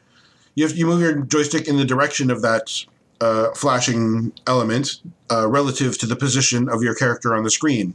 I think that's really, really smart. Not only because of how limited the medium was, because it was a Laserdisc game, which meant that it would play a video clip from beginning to end, or it would interrupt it and play another video clip from the beginning, and that's all it knew how to do. So the fact that it had to communicate things to you in that way, there were no dynamic elements that it could interpose at the right time. It was already like pre-rendered into the video itself. But even just as a philosophy, as a mechanism for communicating information on screen, just blinking something on screen, I thought was a very elegant way of telling you what you need to do and where it is in relation to your on-screen avatar. I think that's cool. And especially, but particularly because you're so limited in the things that you can do, I thought it was just a clever way of communicating that stuff. Bleh, whatever. Mm-hmm. Okay, so I think we're good on UIs. Are we good? I think so. I feel like we've only scratched the surface, and we did kind of delve a little more into controls than I wanted to about UI. Yeah. But we, as always, invite you to get in touch with us by email or Twitter or whatever, and let us know about some UI game UIs or even individual scenes in games that had something unique in them. Before we close this topic, I want to give yet another shout to Francisco about A Golden Wake, because one thing that I like about this game so much, and even, the criticism that you had of his one puzzle there, he has a really good variety of different puzzles. Yes, he does. And I like the logic one, figuring out which house is suited to which person. That was a very hard one for him to design, I remember. I beta tested that game, and a lot of the descriptions changed. Yeah. And that was part of my feedback, too, that it wasn't clear to me what you were supposed to do exactly and why. And he fixed it a little bit. Maybe there's room for improvement, but it's pretty intuitive. And you feel rewarded for figuring it out. There's two obvious ones, which is nice. And then it kind of, by having the two obvious ones, it helps eliminate two of them, and then it makes the final four choices a little easier once you read between the lines. Yeah, process of elimination. Mm-hmm. I appreciate that. And there was another one where you could fail without any.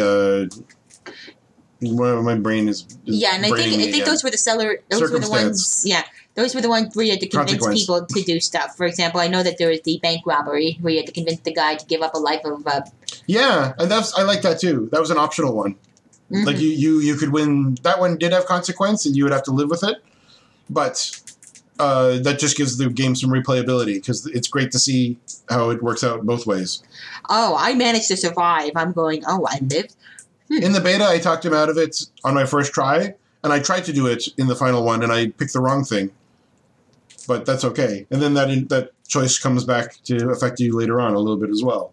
Oh, yeah, because he becomes the moonshiner. The moonshiner. And you're like, don't walk towards the house. Shiny McShine. Yeah. Mm-hmm. My favorite mini game that he put into his game was where you're doing the home inspection of the guy who's reluctant to move.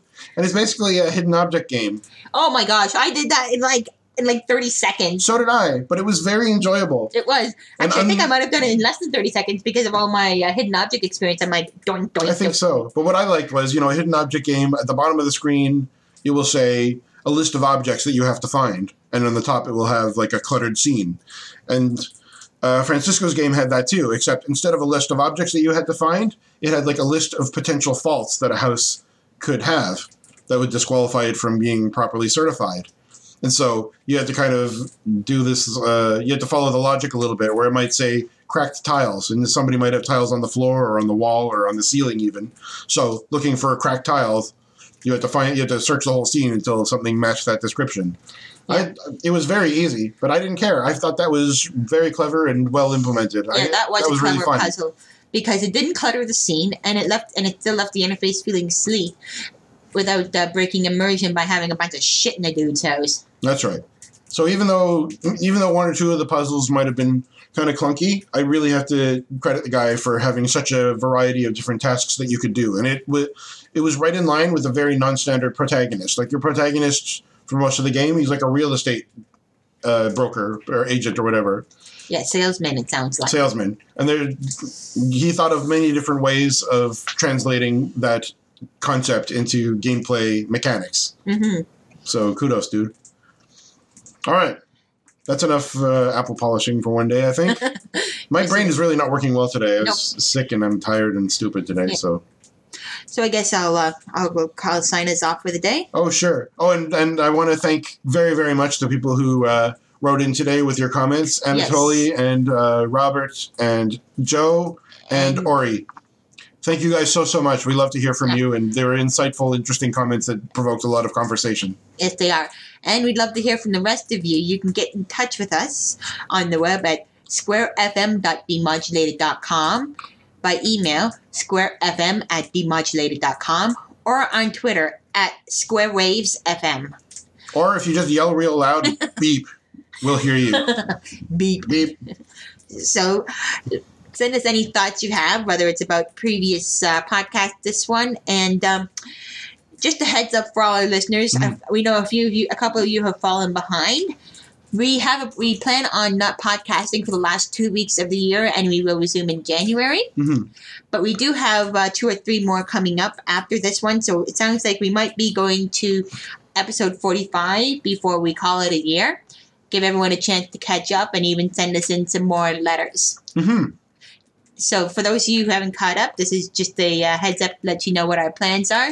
And so we're going to be taking the last 2 weeks of 2015 off, come up with some fresh ideas for the new year, and hope you guys have a chance to catch up and maybe have your own suggestions on what you'd like us to talk about. Yeah, that's right. If you ever want to be a guest, or if you just want to give us ideas on what we can chat about, we're all ears. But we've got no shortage of topics in the can.